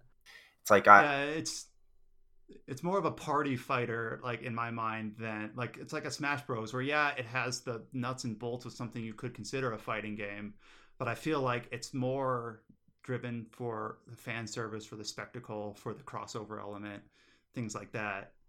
But they didn't, I might be in a go ahead special position here because I actually own NT and I did play it a okay. little bit. I'm bad for I don't know if I didn't assuming. but So yeah, what are your opinions on NT being potentially the last Dissidia game? No more updates, no more sequels. A big shame, really big shame. But I'm not surprised. I remember when NT released, something else big was released alongside it. I can't remember what. Right around, I think, Dragon Ball FighterZ. Yeah. Yeah, it was. Dragon Ball FighterZ and Monster Hunter World were released then. Yep. So I got it on a whim because I like getting stuff for my collection. Played it a little bit, probably put about 5 or 6 hours in, which isn't enough to call myself a fan, but it was okay. Well, I didn't really. I feel like I'm obligated to state this. The quote from the director is that we don't want to make false anticipations, so we want to make it clear that right now there are no plans for Dissidia Final Fantasy II at all. And of course, you could say, well, there are never no plans until there are plans. So it's not like it's doors shut and locked and thrown away the key, but it's just right now they're being kind of open about saying that there's nothing on the table at this moment. On one hand, I do think it's interesting that they actually shut the door on that because you don't see that very often where a publisher will actually normally say, they're like maybe I don't want to lock myself out of the usually they're kind of vague, like we don't want to shut any doors and there's always a possibility that we don't, who knows what'll happen type of thing. Like they always, because no one knows the future, so you almost always say like leave the door things correct. might happen. I think in this case, people they made the assumption that people would assume that the reason why they're not doing updates for Dissidia NT anymore is because they're now working on the next game, and they're like, no, they just wanted to basically preempt people and say like, no, we are shutting down Dissidia for updates, but we're not doing a sequel. They basically wanted to preempt that assumption. Didn't they recently release Arden as DLC from Final Fantasy 15? I think he ended up being the last one. But in general, like when we would cover the game, it feels like the character announcements, specifically, I think like Yuna and Tifa, I believe, would be like super well received because they get their little like intro animation or whatever, and they also added like Vayne and some other like kind of off the wall type characters, like not minor antagonists, but like not protagonists of their game or whatever. And those would always get like some like level of engagement in terms of sharing it on Twitter or whatever, but it never really seemed to like manifest into any like real. I think people just wanted to see what game. I think a lot of people just wanted to see what characters were included and want to see like new high definition models, especially for older characters. Right. But then like they didn't. Most people, I feel like, besides a dedicated fan base, didn't actually play the game and actually like experience the content. They just wanted to like, oh, cool, now Tifa's in this game, and that was it. They it's didn't a shame, actually though. play. So I think it's always sad when I should someone probably gets killed. We should probably mention that there is one more update for March. So when I think our editor who wrote it said like no more updates, and what they meant was there's one last update in March, and it's like a couple of costumes or something, and that's it. Like, well, no, actually, it says in update. our basically they do promise that they work on minor updates if they found balance breaking issues. Content update, yeah. But there's no content update is the idea. There's no new arenas, new characters, new whatever. So I guess Dead is kind of being overly dramatic. Yeah, it's still you heard the quote where they said there is no plans for anything beyond this. We're just gonna keep the servers online for now. We'll balance for now if there's game breaking stuff. But I really feel like I should say that's as far as it goes. The Emperor and the Cloud of Darkness are getting due appearances on March 5th. That's like the last content update. All like right. a new appearance for a couple characters. So Dissidia will be dead on March 6th. Well, they did try like a free to play version of the game. Like I think it's PC. like you get like six characters or something, but it was really confusing about how it worked because it's like it's a different version of the game. I think the player pool is different. Like you play this free to play version, and then you like decide at that point, hypothetically that I really jive with this. I want to get the pay to play version. But as far from everything that I've heard, there was just never really a strong population for playing the game online on either version of the game, free or not. I had a lot of trouble finding games, no matter when I played. I'm glad someone's here to actually substantiate that rather than just that's true. hearsay. Completely true. All right. And then obviously people are going to say that the 3-on-3 design is a bit weird, but doesn't Dragon Ball Z Fighters have something similar where you have like 2 assist characters? Or no, you actually pick 3 fighters. So I don't know if 3-on-3 specifically is like that. That was the problem. That's the key issue. I feel like it might be more broad than that, but I don't know. I feel like, because again, I haven't played. Boiling it down, it feels like the main issue. It had no real like RPG content. It was all fighting. I mean, some character building, but no like interactions between characters or its own storyline. Really, the net code, like finding on matches online, seemed to be like a struggle. It never really came over, and just those seem like to be the primary reasons why it just didn't really take off. My experience, just so people think, like I did play the original Dissidia, like for PSP, the first one. And I'm probably one of several who like I never really played it, or I almost never really thought of it as a multiplayer game. I just kind of played through like the different storylines, and you know, a lot of it's like really contrived. Like this is why these 2 characters are teaming up against these 2 characters are teaming up. But to be honest, for a crossover game, it's gonna be contrived. So that doesn't really that doesn't dampen my opinion at all. But then like when Dissidia NT, it was never marketed as having that. It was like marketed as this like not hardcore, but this serious multiplayer skill-based game. And I'm like, oh, that's not what I want. So that's the reason I avoided it. And I assume like they never really gave the impression that wasn't true. So I never really gave it a chance. And I feel like other people are in the same boat. All right, I guess we don't have any other opinions on NT. I do hope that we see some sort of spiritual successor someday, a crossover, maybe like a crossover RPG rather than a fighting game, but I don't know. Because obviously I think a lot of people do still like the idea of seeing the conceptually I think people that's a good way to put it. It's just that this execution was poor, and it's sad, and it, like George said, a shame, which kind of just summarizes it into one word, that we're not going to have that anymore, at least for the foreseeable future. You know what would be a good sort of crossover idea, and I think it's going to be obvious what I'm going to say, but imagine Kingdom Hearts crossing over Final Fantasy again. Well, we finally saw it in Smash. Yeah, we finally saw the Final Fantasy characters make a very brief appearance in the DLC. It would be cool to see some of that be more prevalent in whatever comes in the future. It also sort of reminds me how they added Sora to at least one of the versions of World of Final Fantasy. Yeah, they did. But it was a temporary thing. He was not voiced at all in any language, I think. And then they removed him, and now you cannot get him. Yeah, you can only get him if you bought like. I actually got him because I purchased the Vita version, and it still had like the code to redeem for him. So I'm not sure if he's just not in the new versions or what's up with that. But I have him. I still need to play that game. I played the PC version when Maxima released, and it did not have him. So I don't think he was ever available for that version.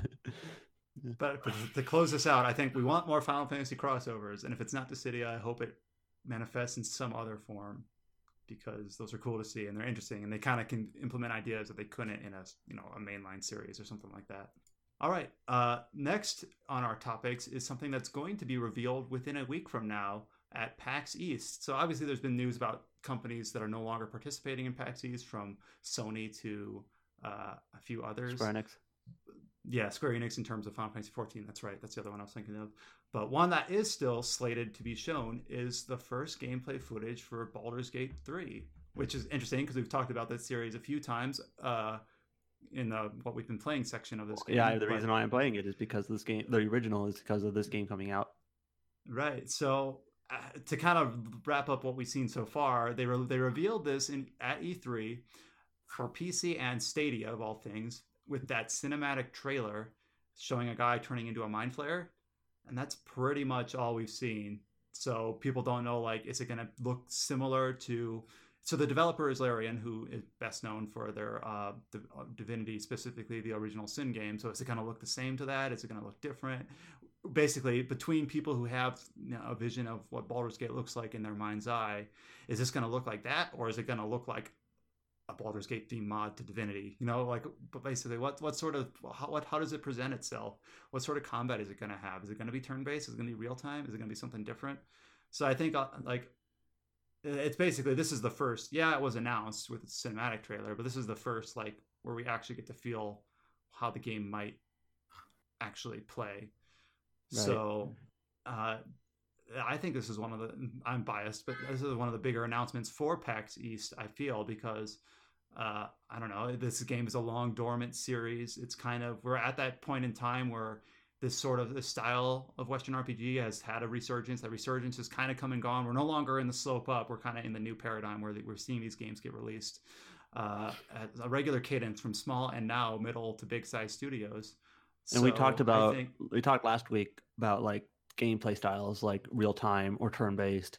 So Baldur's Gate being the original games being real time with pause, and Divinity being turn based, being Larian's style. It's like, what will this game be like? Is it going to just feel like? Is it going to feel like Divinity with the Baldur's Gate skin? Or what? Yeah, I haven't played the older Divinity games like Beyond Divinity or Divine Divinity, and then obviously a lot of games nowadays will have both. Well, I won't say a lot, but Pillars of Eternity 2 Deathfire did, and the new Pathfinder does. So it's not unheard of to have both. So I'm eager to see this. I don't think there's really a whole lot more to say on it. I feel like Hasbro, who is the like the parent Wizards company, Wizards of the Coast, which owns D&D, is under Hasbro and Magic. They announced. I don't know if they kind of meant to announce this, but they did announce, and it's not super surprising during their financials recently, that Baldur's Gate 3 will supposedly have an early access launch, and that's not too unexpected because both Divinity games, or I think both, at least Divinity Original Sin 2 had an early access launch as well, where they release the game maybe shortly before it's fully ready to get feedback while they're polishing. So that's something Larian has done before, and it sounds like Baldur's Gate 3 is going to be doing the same thing. We also talked before briefly how they mentioned that there are like 7 D&D style games in development. I don't know if they're all RPGs, but 2 of them being Baldur's Gate 3 and that Dungeons and Dragons Dark Alliance, which really used to be under Baldur's Gate. Yeah, right. That was a trailer.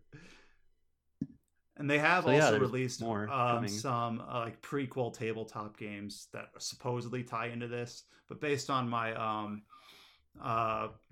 interview with Sven, I can't pronounce his name, CEO of Larian, he basically makes it clear that Baldur's Gate 3 will be accessible to people new to the genre, or not genre, series at least, because obviously the other games they're on the consoles now. They released late last year for PS4, Switch, and Xbox, so they're there and they're available.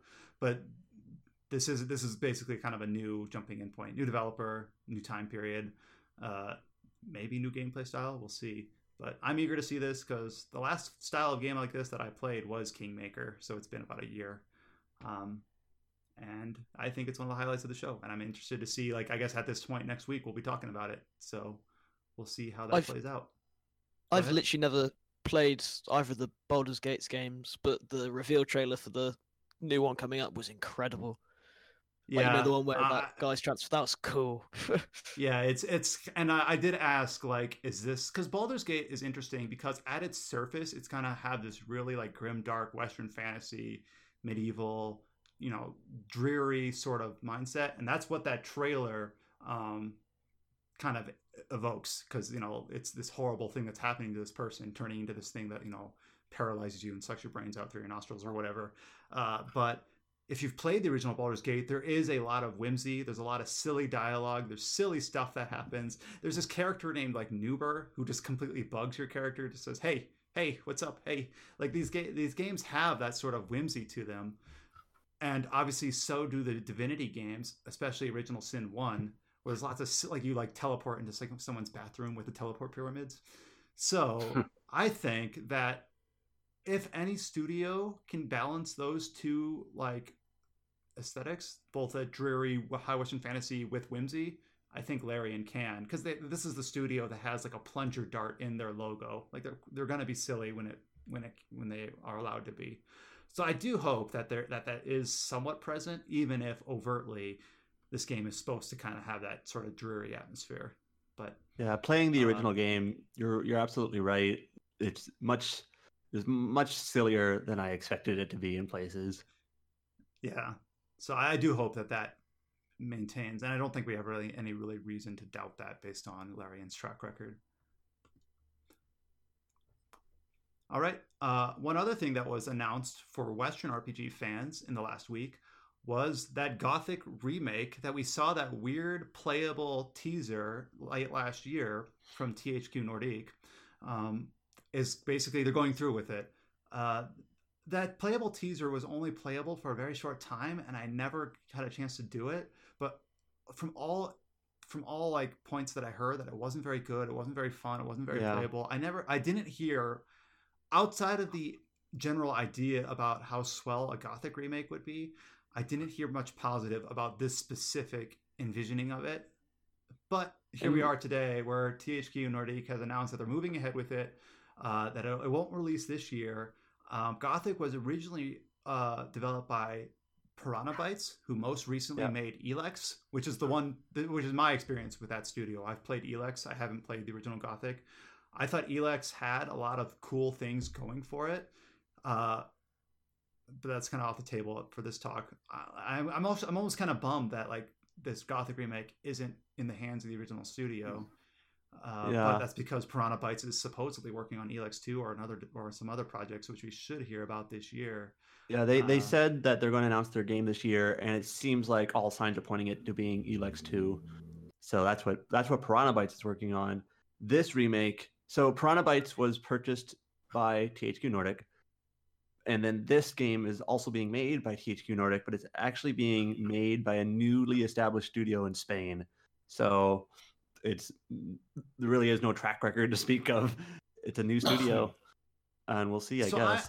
I'm the sort of person that, like, you hear kind of the semi-endearing term Eurojank, and I'm the sort of person where I haven't had a lot of experience with that, but I have played Greedfall, I have played Elex, and yeah, I think from a surface level, these games are kind of easy to point out the blemishes in terms of animations or in terms of like production values, and you can kind of look at sort of these things in a vacuum, and you see it even like with North American studios too.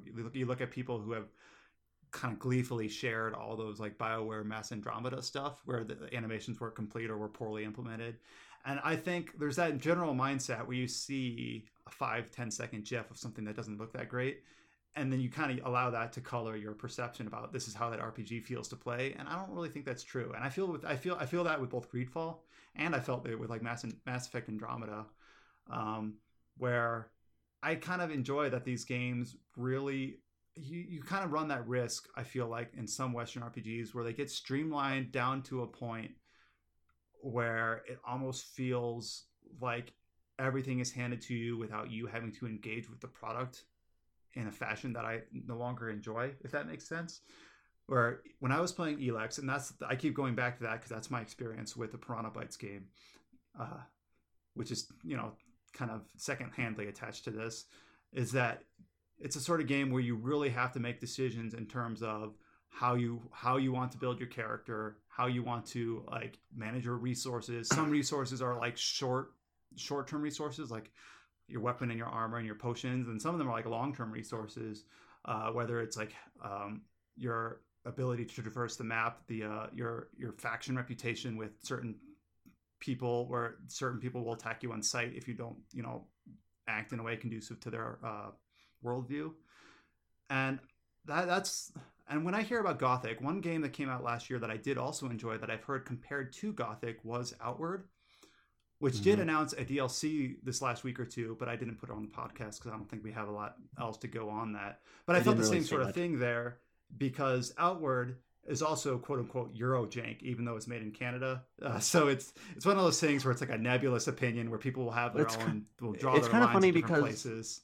Some people will use Eurojank like disparagingly. Like, I don't care about that game; it's Eurojank. But then some people are actually like endeared by it. Like, oh man, I love Eurojank.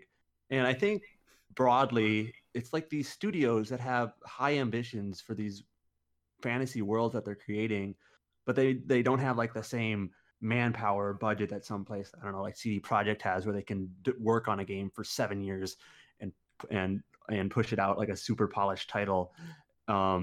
So and whether or not that ambition can shine through, regardless of so yeah, you kind of have to like see the ambition of some of these developers behind some of slightly unpolished presentation or animations or well not to kick it while it's down, but when I think of like if a game like Greedfall is, or any of these like Piranha Bytes or other European developed Western RPGs, if they're kind of the pinnacle of high ambition, doing the best they can with the resources they have to achieve that, then I think on the other hand, what you risk by not going far enough in that direction is a game like Anthem. Like you hear these like stories, whether it's shared by like Jason Schreier of Kotaku or other outlets, about how as part of the feedback to Mass Effect Andromeda's presentation issues, they wanted to make a game that was like unjiffable. You could not make fun of it in terms of how it looked or how it felt or how it played in terms of presentations.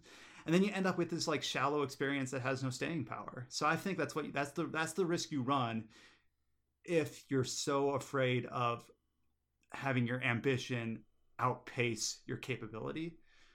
So that's kind of why I do think that playing these Eurojank titles, which I use endearingly, I'm not calling myself an expert, but I have played Outward, Elex, and Greedfall, so I have had a moderate amount of experience with this. And I do hear high praise for the original Gothic, but then you run into the risk where it was made in the early 2000s. So not only do you have that design sensibility to adjust to, but just the age to adjust to.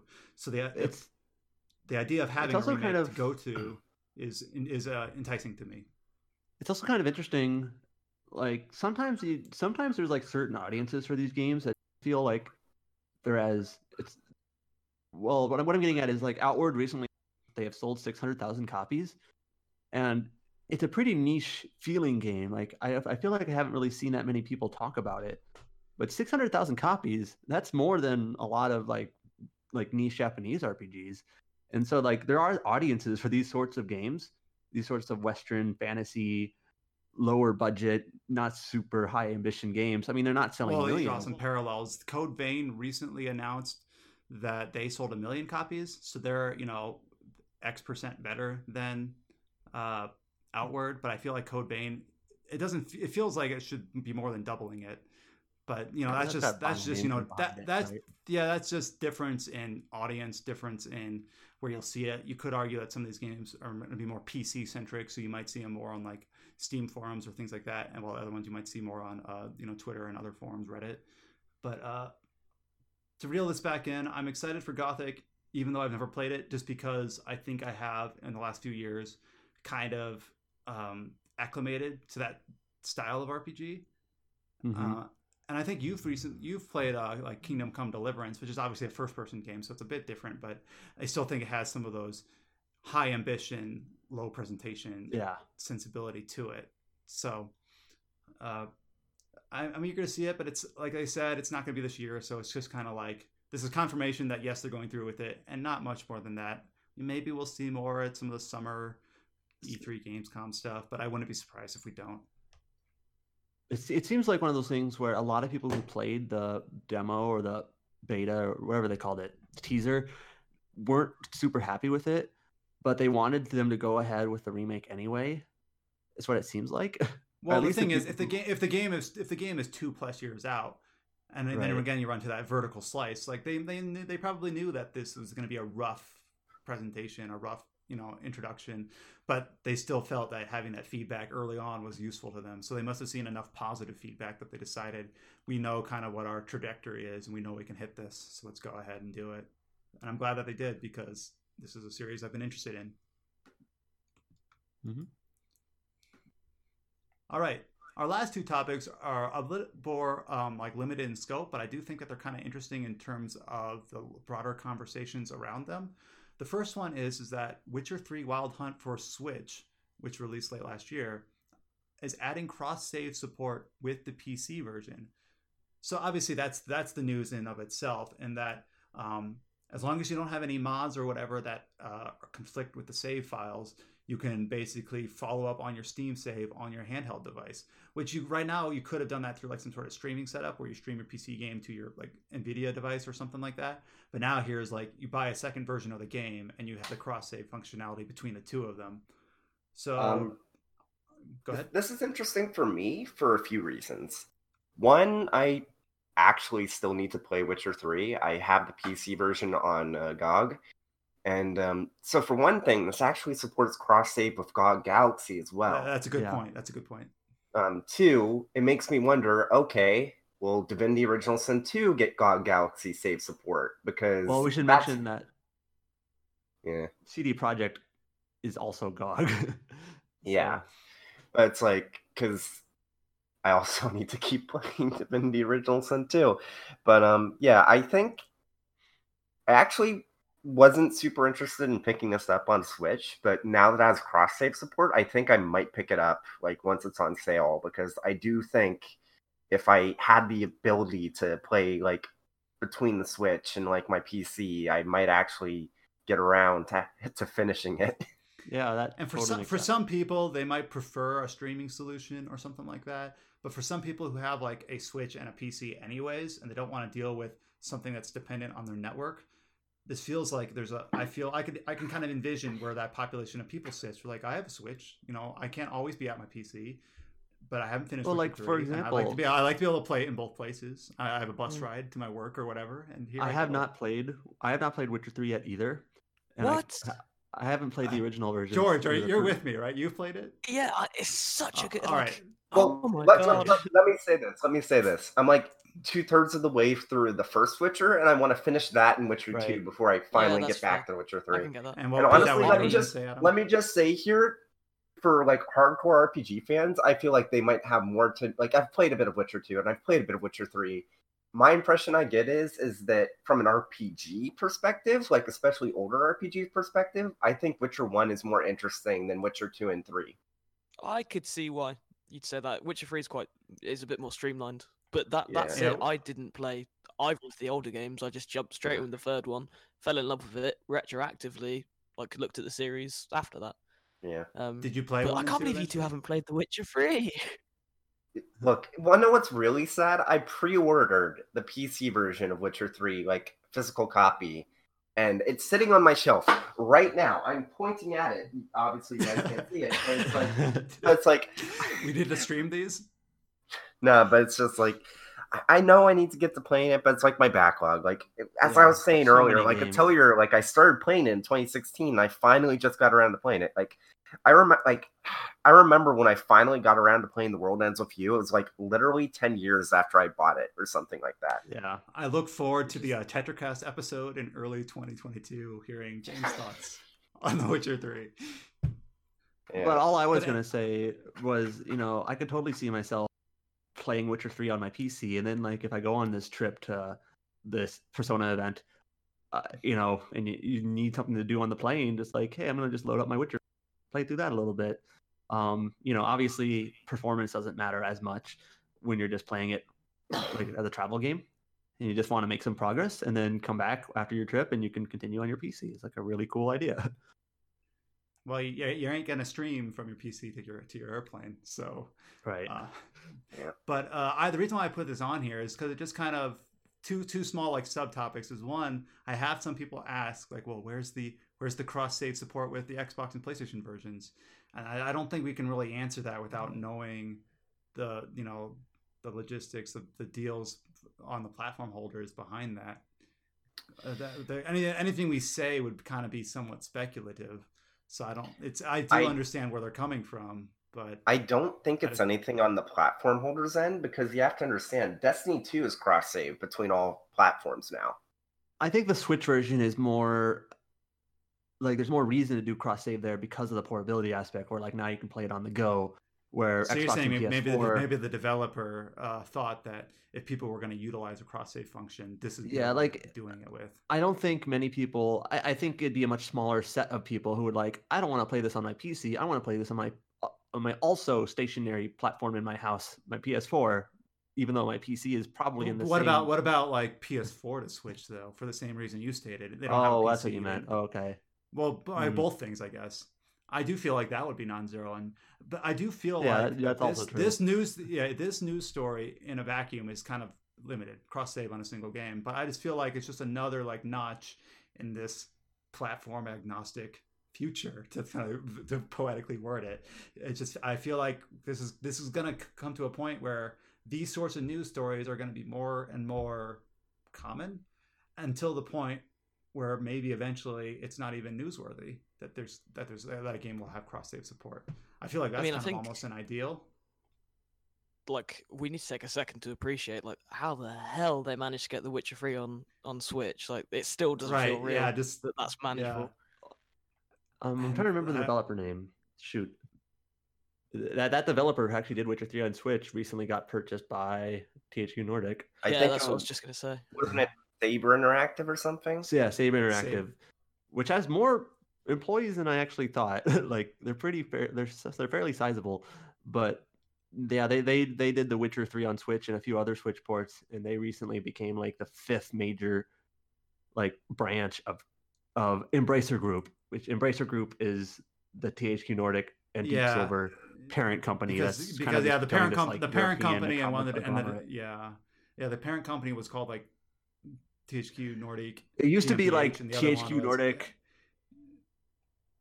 There used to be like the parent company was called THQ Nordic, and then like the publisher was also called THQ Nordic, and it was a little bit confusing. So they renamed the parent company Embracer Group, and now THQ Nordic is the publisher underneath Embracer Group, and so is Deep Silver is another publisher, and so is Saber Interactive, and there's a couple others. They have like a bunch of studios now. They just keep growing because they have a ton of money. There's like an ongoing joke that like when they'll be acquiring another company, and it's like, how do they keep getting away with it? I mean, they've got it's actually kind of, we were talking about Gothic earlier. And like the original Gothic game was Piranha Bytes developed and published by the original THQ, and then like Piranha Bytes, I'm trying to remember, actually let me look this up here. 1 second. So like the original Gothic game was a THQ game, and then the like Gothic 2 and Gothic 3, they ended up being published by different companies like Joe Wood Productions, which doesn't even exist anymore, I think. And then now Piranha Bytes got repurchased by the new THQ and is being developed by THQ. It's just kind of this weird full circle thing. And I do feel like I'm obligated to mention that this update for Switch does add like some graphics options, which is crazy because it goes back to George's point that the fact that they can even offer you sliders for bloom, sharpening, depth of field, anti-aliasing.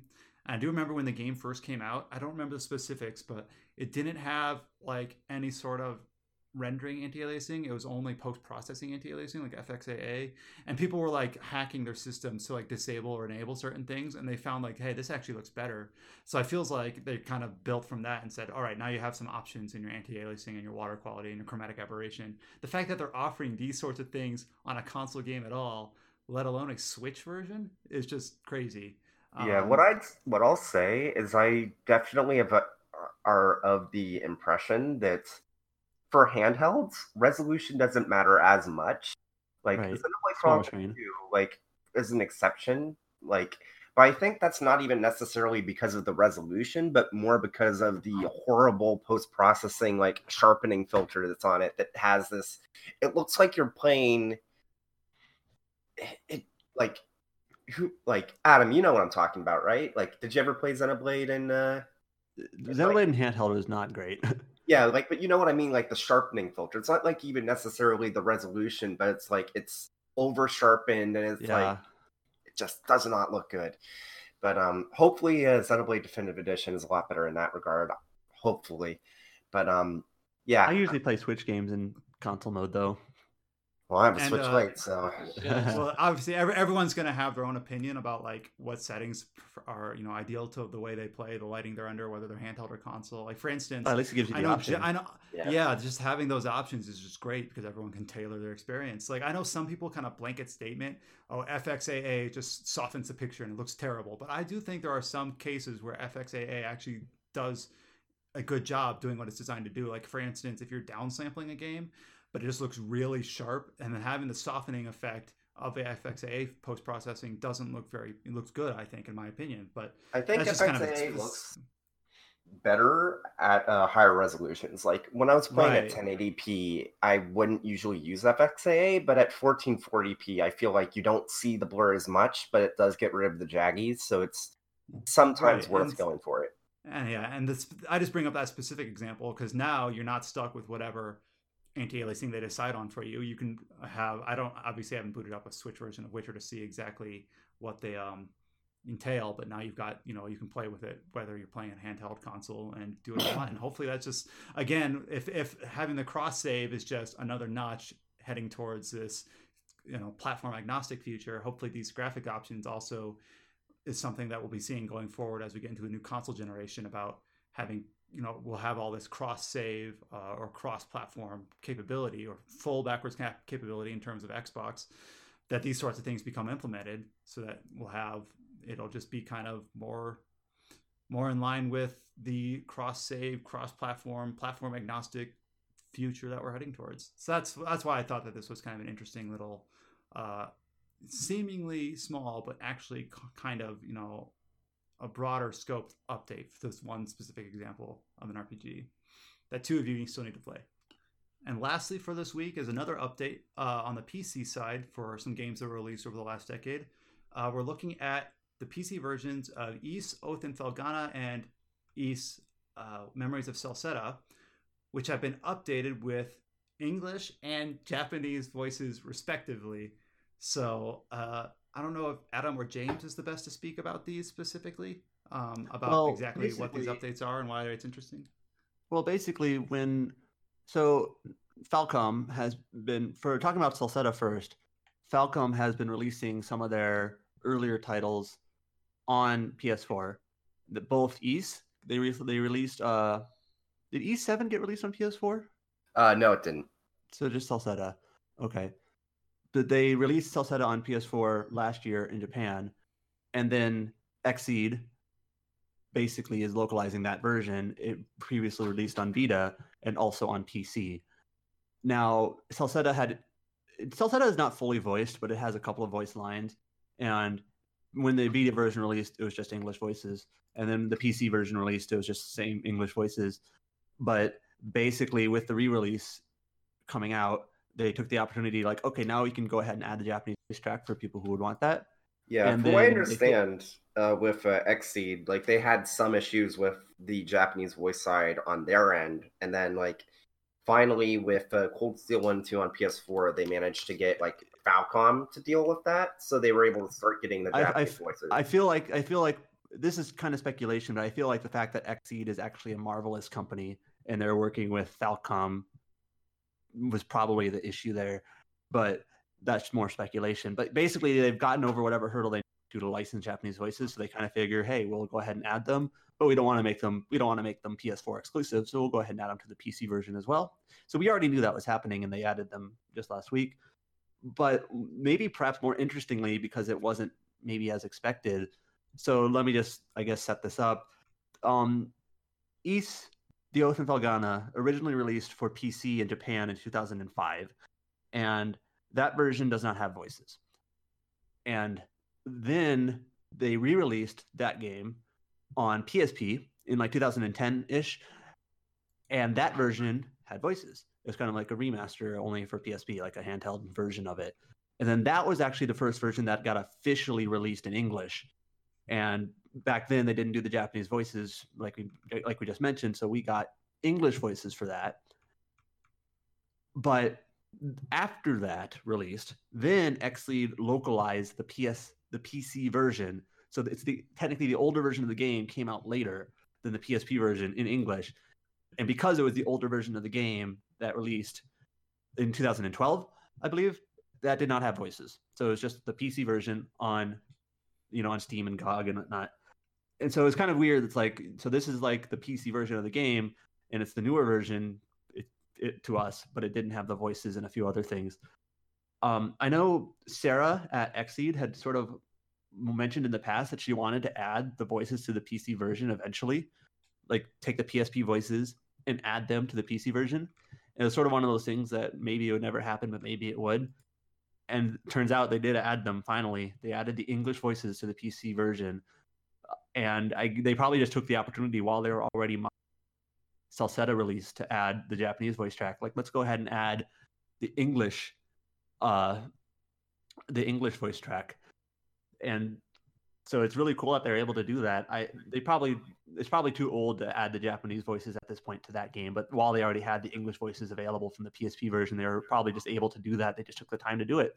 So that's cool. Now you can play it with English voices, and of course, you can. So the summary is that Celceta you could play with either voice set now on PC.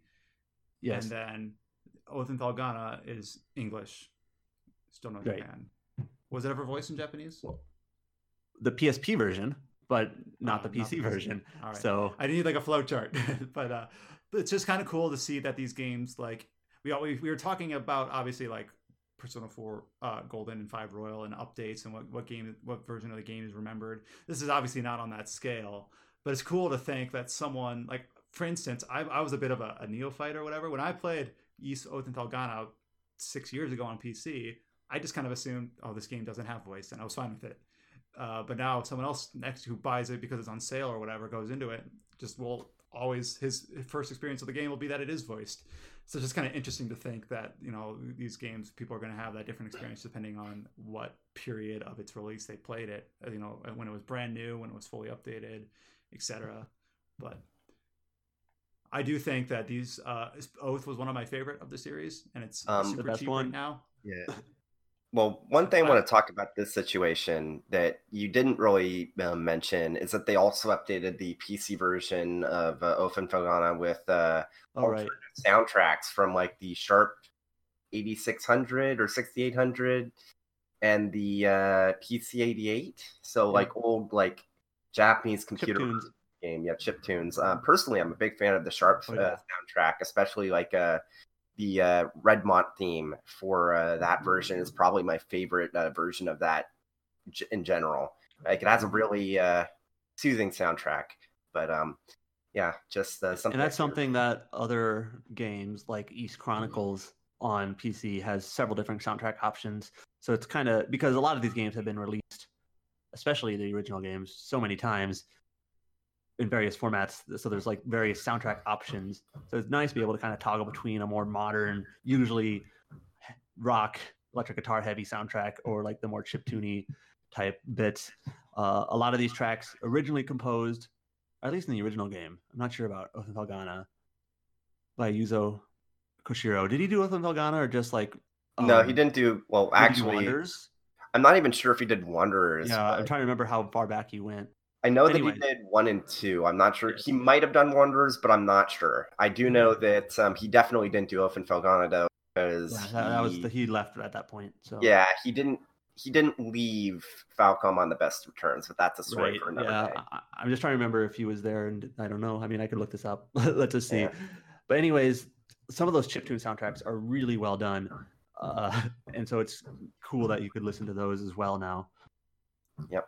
I don't think there's a bad version of the East 3 soundtrack. He did not do it. It was Iwadare did. I don't know if I'm pronouncing his name correctly, but Noriyuki Iwadare. Isn't he the guy we were talking about that did Langrisser like last week? Yeah, I think he did some Langrisser stuff. Yeah. There's a couple of other names here on here too that I am not super familiar with, but I recognize that name for the original East 3 soundtrack. Yep. But it's neat. So we're gonna be waiting a while for East 9 apparently. So play Oath, do it, or Origin. That one's also great. Oath is extremely good, and it's only like Oath and Felghana is one of those games. Like, if you have never played an East game, I don't know if you should play it first, but if you don't really care too much about like playing the original game first, it's pretty much a standalone game, as a lot of East games are, because they're only loosely connected to other titles. Well, there are connections, but they're looser. It seems so like it's a really good game based on James's import for 9. That might be coming slightly less true. Oh, right. For these games, it is. Yeah, it's also only like 10 or 15 hours long, and so it's yeah, it doesn't overstay its welcome at all. Yep. And it's extremely good. Any of the Napishtim engine Ys games are pretty good. Like, the worst is probably E6, but even then it has some things I'd say are... And that game came out I originally played the Konami PS2 version of that game. Oh, yeah. Man, that's rough. I did not enjoy it. The PC version has definitely improved that one because of, like, fast travel and whatnot. Like, I think that was, like, the main issue with E6 back before that was a thing. Was because, like, it was nice being able, like, it reminded me of Ys 1, like, having to run around the world like that. But in retrospect, that doesn't necessarily jive with the whole deal with the rest of the Napishtim games. It feels more organic to be able to fast travel. Yeah, well, Napishtim was the first in that style, so it's not as polished as Felghana or Origin, that came afterwards, even though the PC release of that came... And once again, like the order of release in English in Japan of these games is not the same because of how these games are That's just a through line for anything Falcom. Right. One of these days, I'm going to play the PSP version of E6 just to see how poorly it actually runs. But I think that kind of wraps up our discussion topics for this week. There's a few things that we didn't touch on that are on the website. Such as the Outward DLC that was announced. There's a few things that we actually haven't even touched on yet that have been like loosely announced, like new DLC incoming for Dragon Ball Z Kakarot, which I think George is sort of looking forward to. But there just wasn't a lot of details to really have much of a discussion on it. It basically just confirmed that the DLC will have Beerus, which I think I mentioned I'm surprised. A while ago that got leaked. I'm surprised that we didn't mention when we were talking about Kingdom Hearts earlier that you can now play the rest of the series on Xbox. Oh yeah, all right. That just announced a couple days ago. Well, I mean, released. Yeah, it's already released. It was actually kind of weird because they didn't release the date like officially. It just sort of showed up on the store, and then Square Enix did their usual like on the day of release a press release basically saying now available. Yeah. But it wasn't really. They didn't really announce it in any official way in terms of the date itself, so it kind of just released. So yep. But I kind of feel like it's a little I kind of feel like they should have released Xbox before Kingdom Hearts 3 came out. I always felt it was sort of weird how they were releasing these updates on PS4 before Kingdom Hearts 3 came out, basically saying like everyone get ready, and then Kingdom Hearts 3 the whole time was coming out on Xbox One, but none of the other games were. So I kind of feel like they should have probably done this a while ago, but oh well. I am curious to see like what that split is. Like for Kingdom Hearts 3, what's the percent?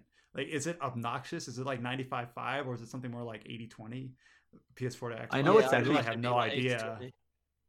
I know it's actually kind of amusing is the Xbox One, especially the Xbox One X being a bit more powerful than the PlayStation 4 models, is that there are a handful of these games that actually technically that's their best version, like performance-wise, like Xbox. Someone who played the PS4 versions of like 2.8 or whatever, if that's something that they're really important to them, they'll grab Kingdom Hearts 3 on Xbox or whatever. So but also even like I think it's kind of just amusing to think that like technically I think the best version of Nier Automata is only Xbox One version, because the PC version has its own issues, of course, that are kind of well documented, and the Xbox One version is just performs slightly better than the PlayStation 4 version. It's not topical, but right. I think if you go to the Steam page for Automata, there's still like a news post that says like "Stay tuned."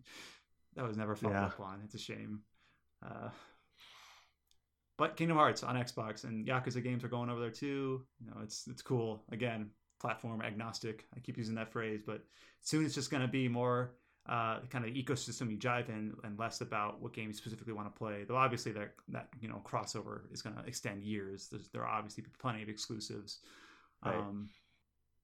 Especially if you look at the PC front about like I see people asking about, Baldur's Gate so far is not announced for consoles. Neither is the new Pathfinder, things like that. But this time next week, we'll be talking about what we see out of the early part. I think PAX East will be going on this day. I think it starts on Thursday. It's Thursday through Sunday. So, and most of the big announcements, I believe, are early, like that Friday.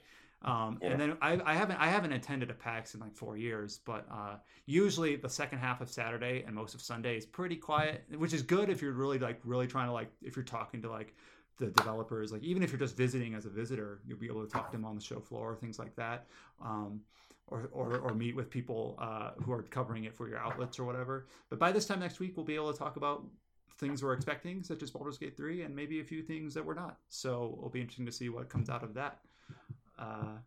As always, you can find us at our website at rpgsite.net. You can find us on our Twitter at rpgsite. We do have a YouTube channel and at rpgsite.net, where we did upload some footage from Adam's trip for that Persona 5 event, some of the Kasumi personal event and the boss fight. You can find us on Discord. You can easily get to that from the link on our homepage.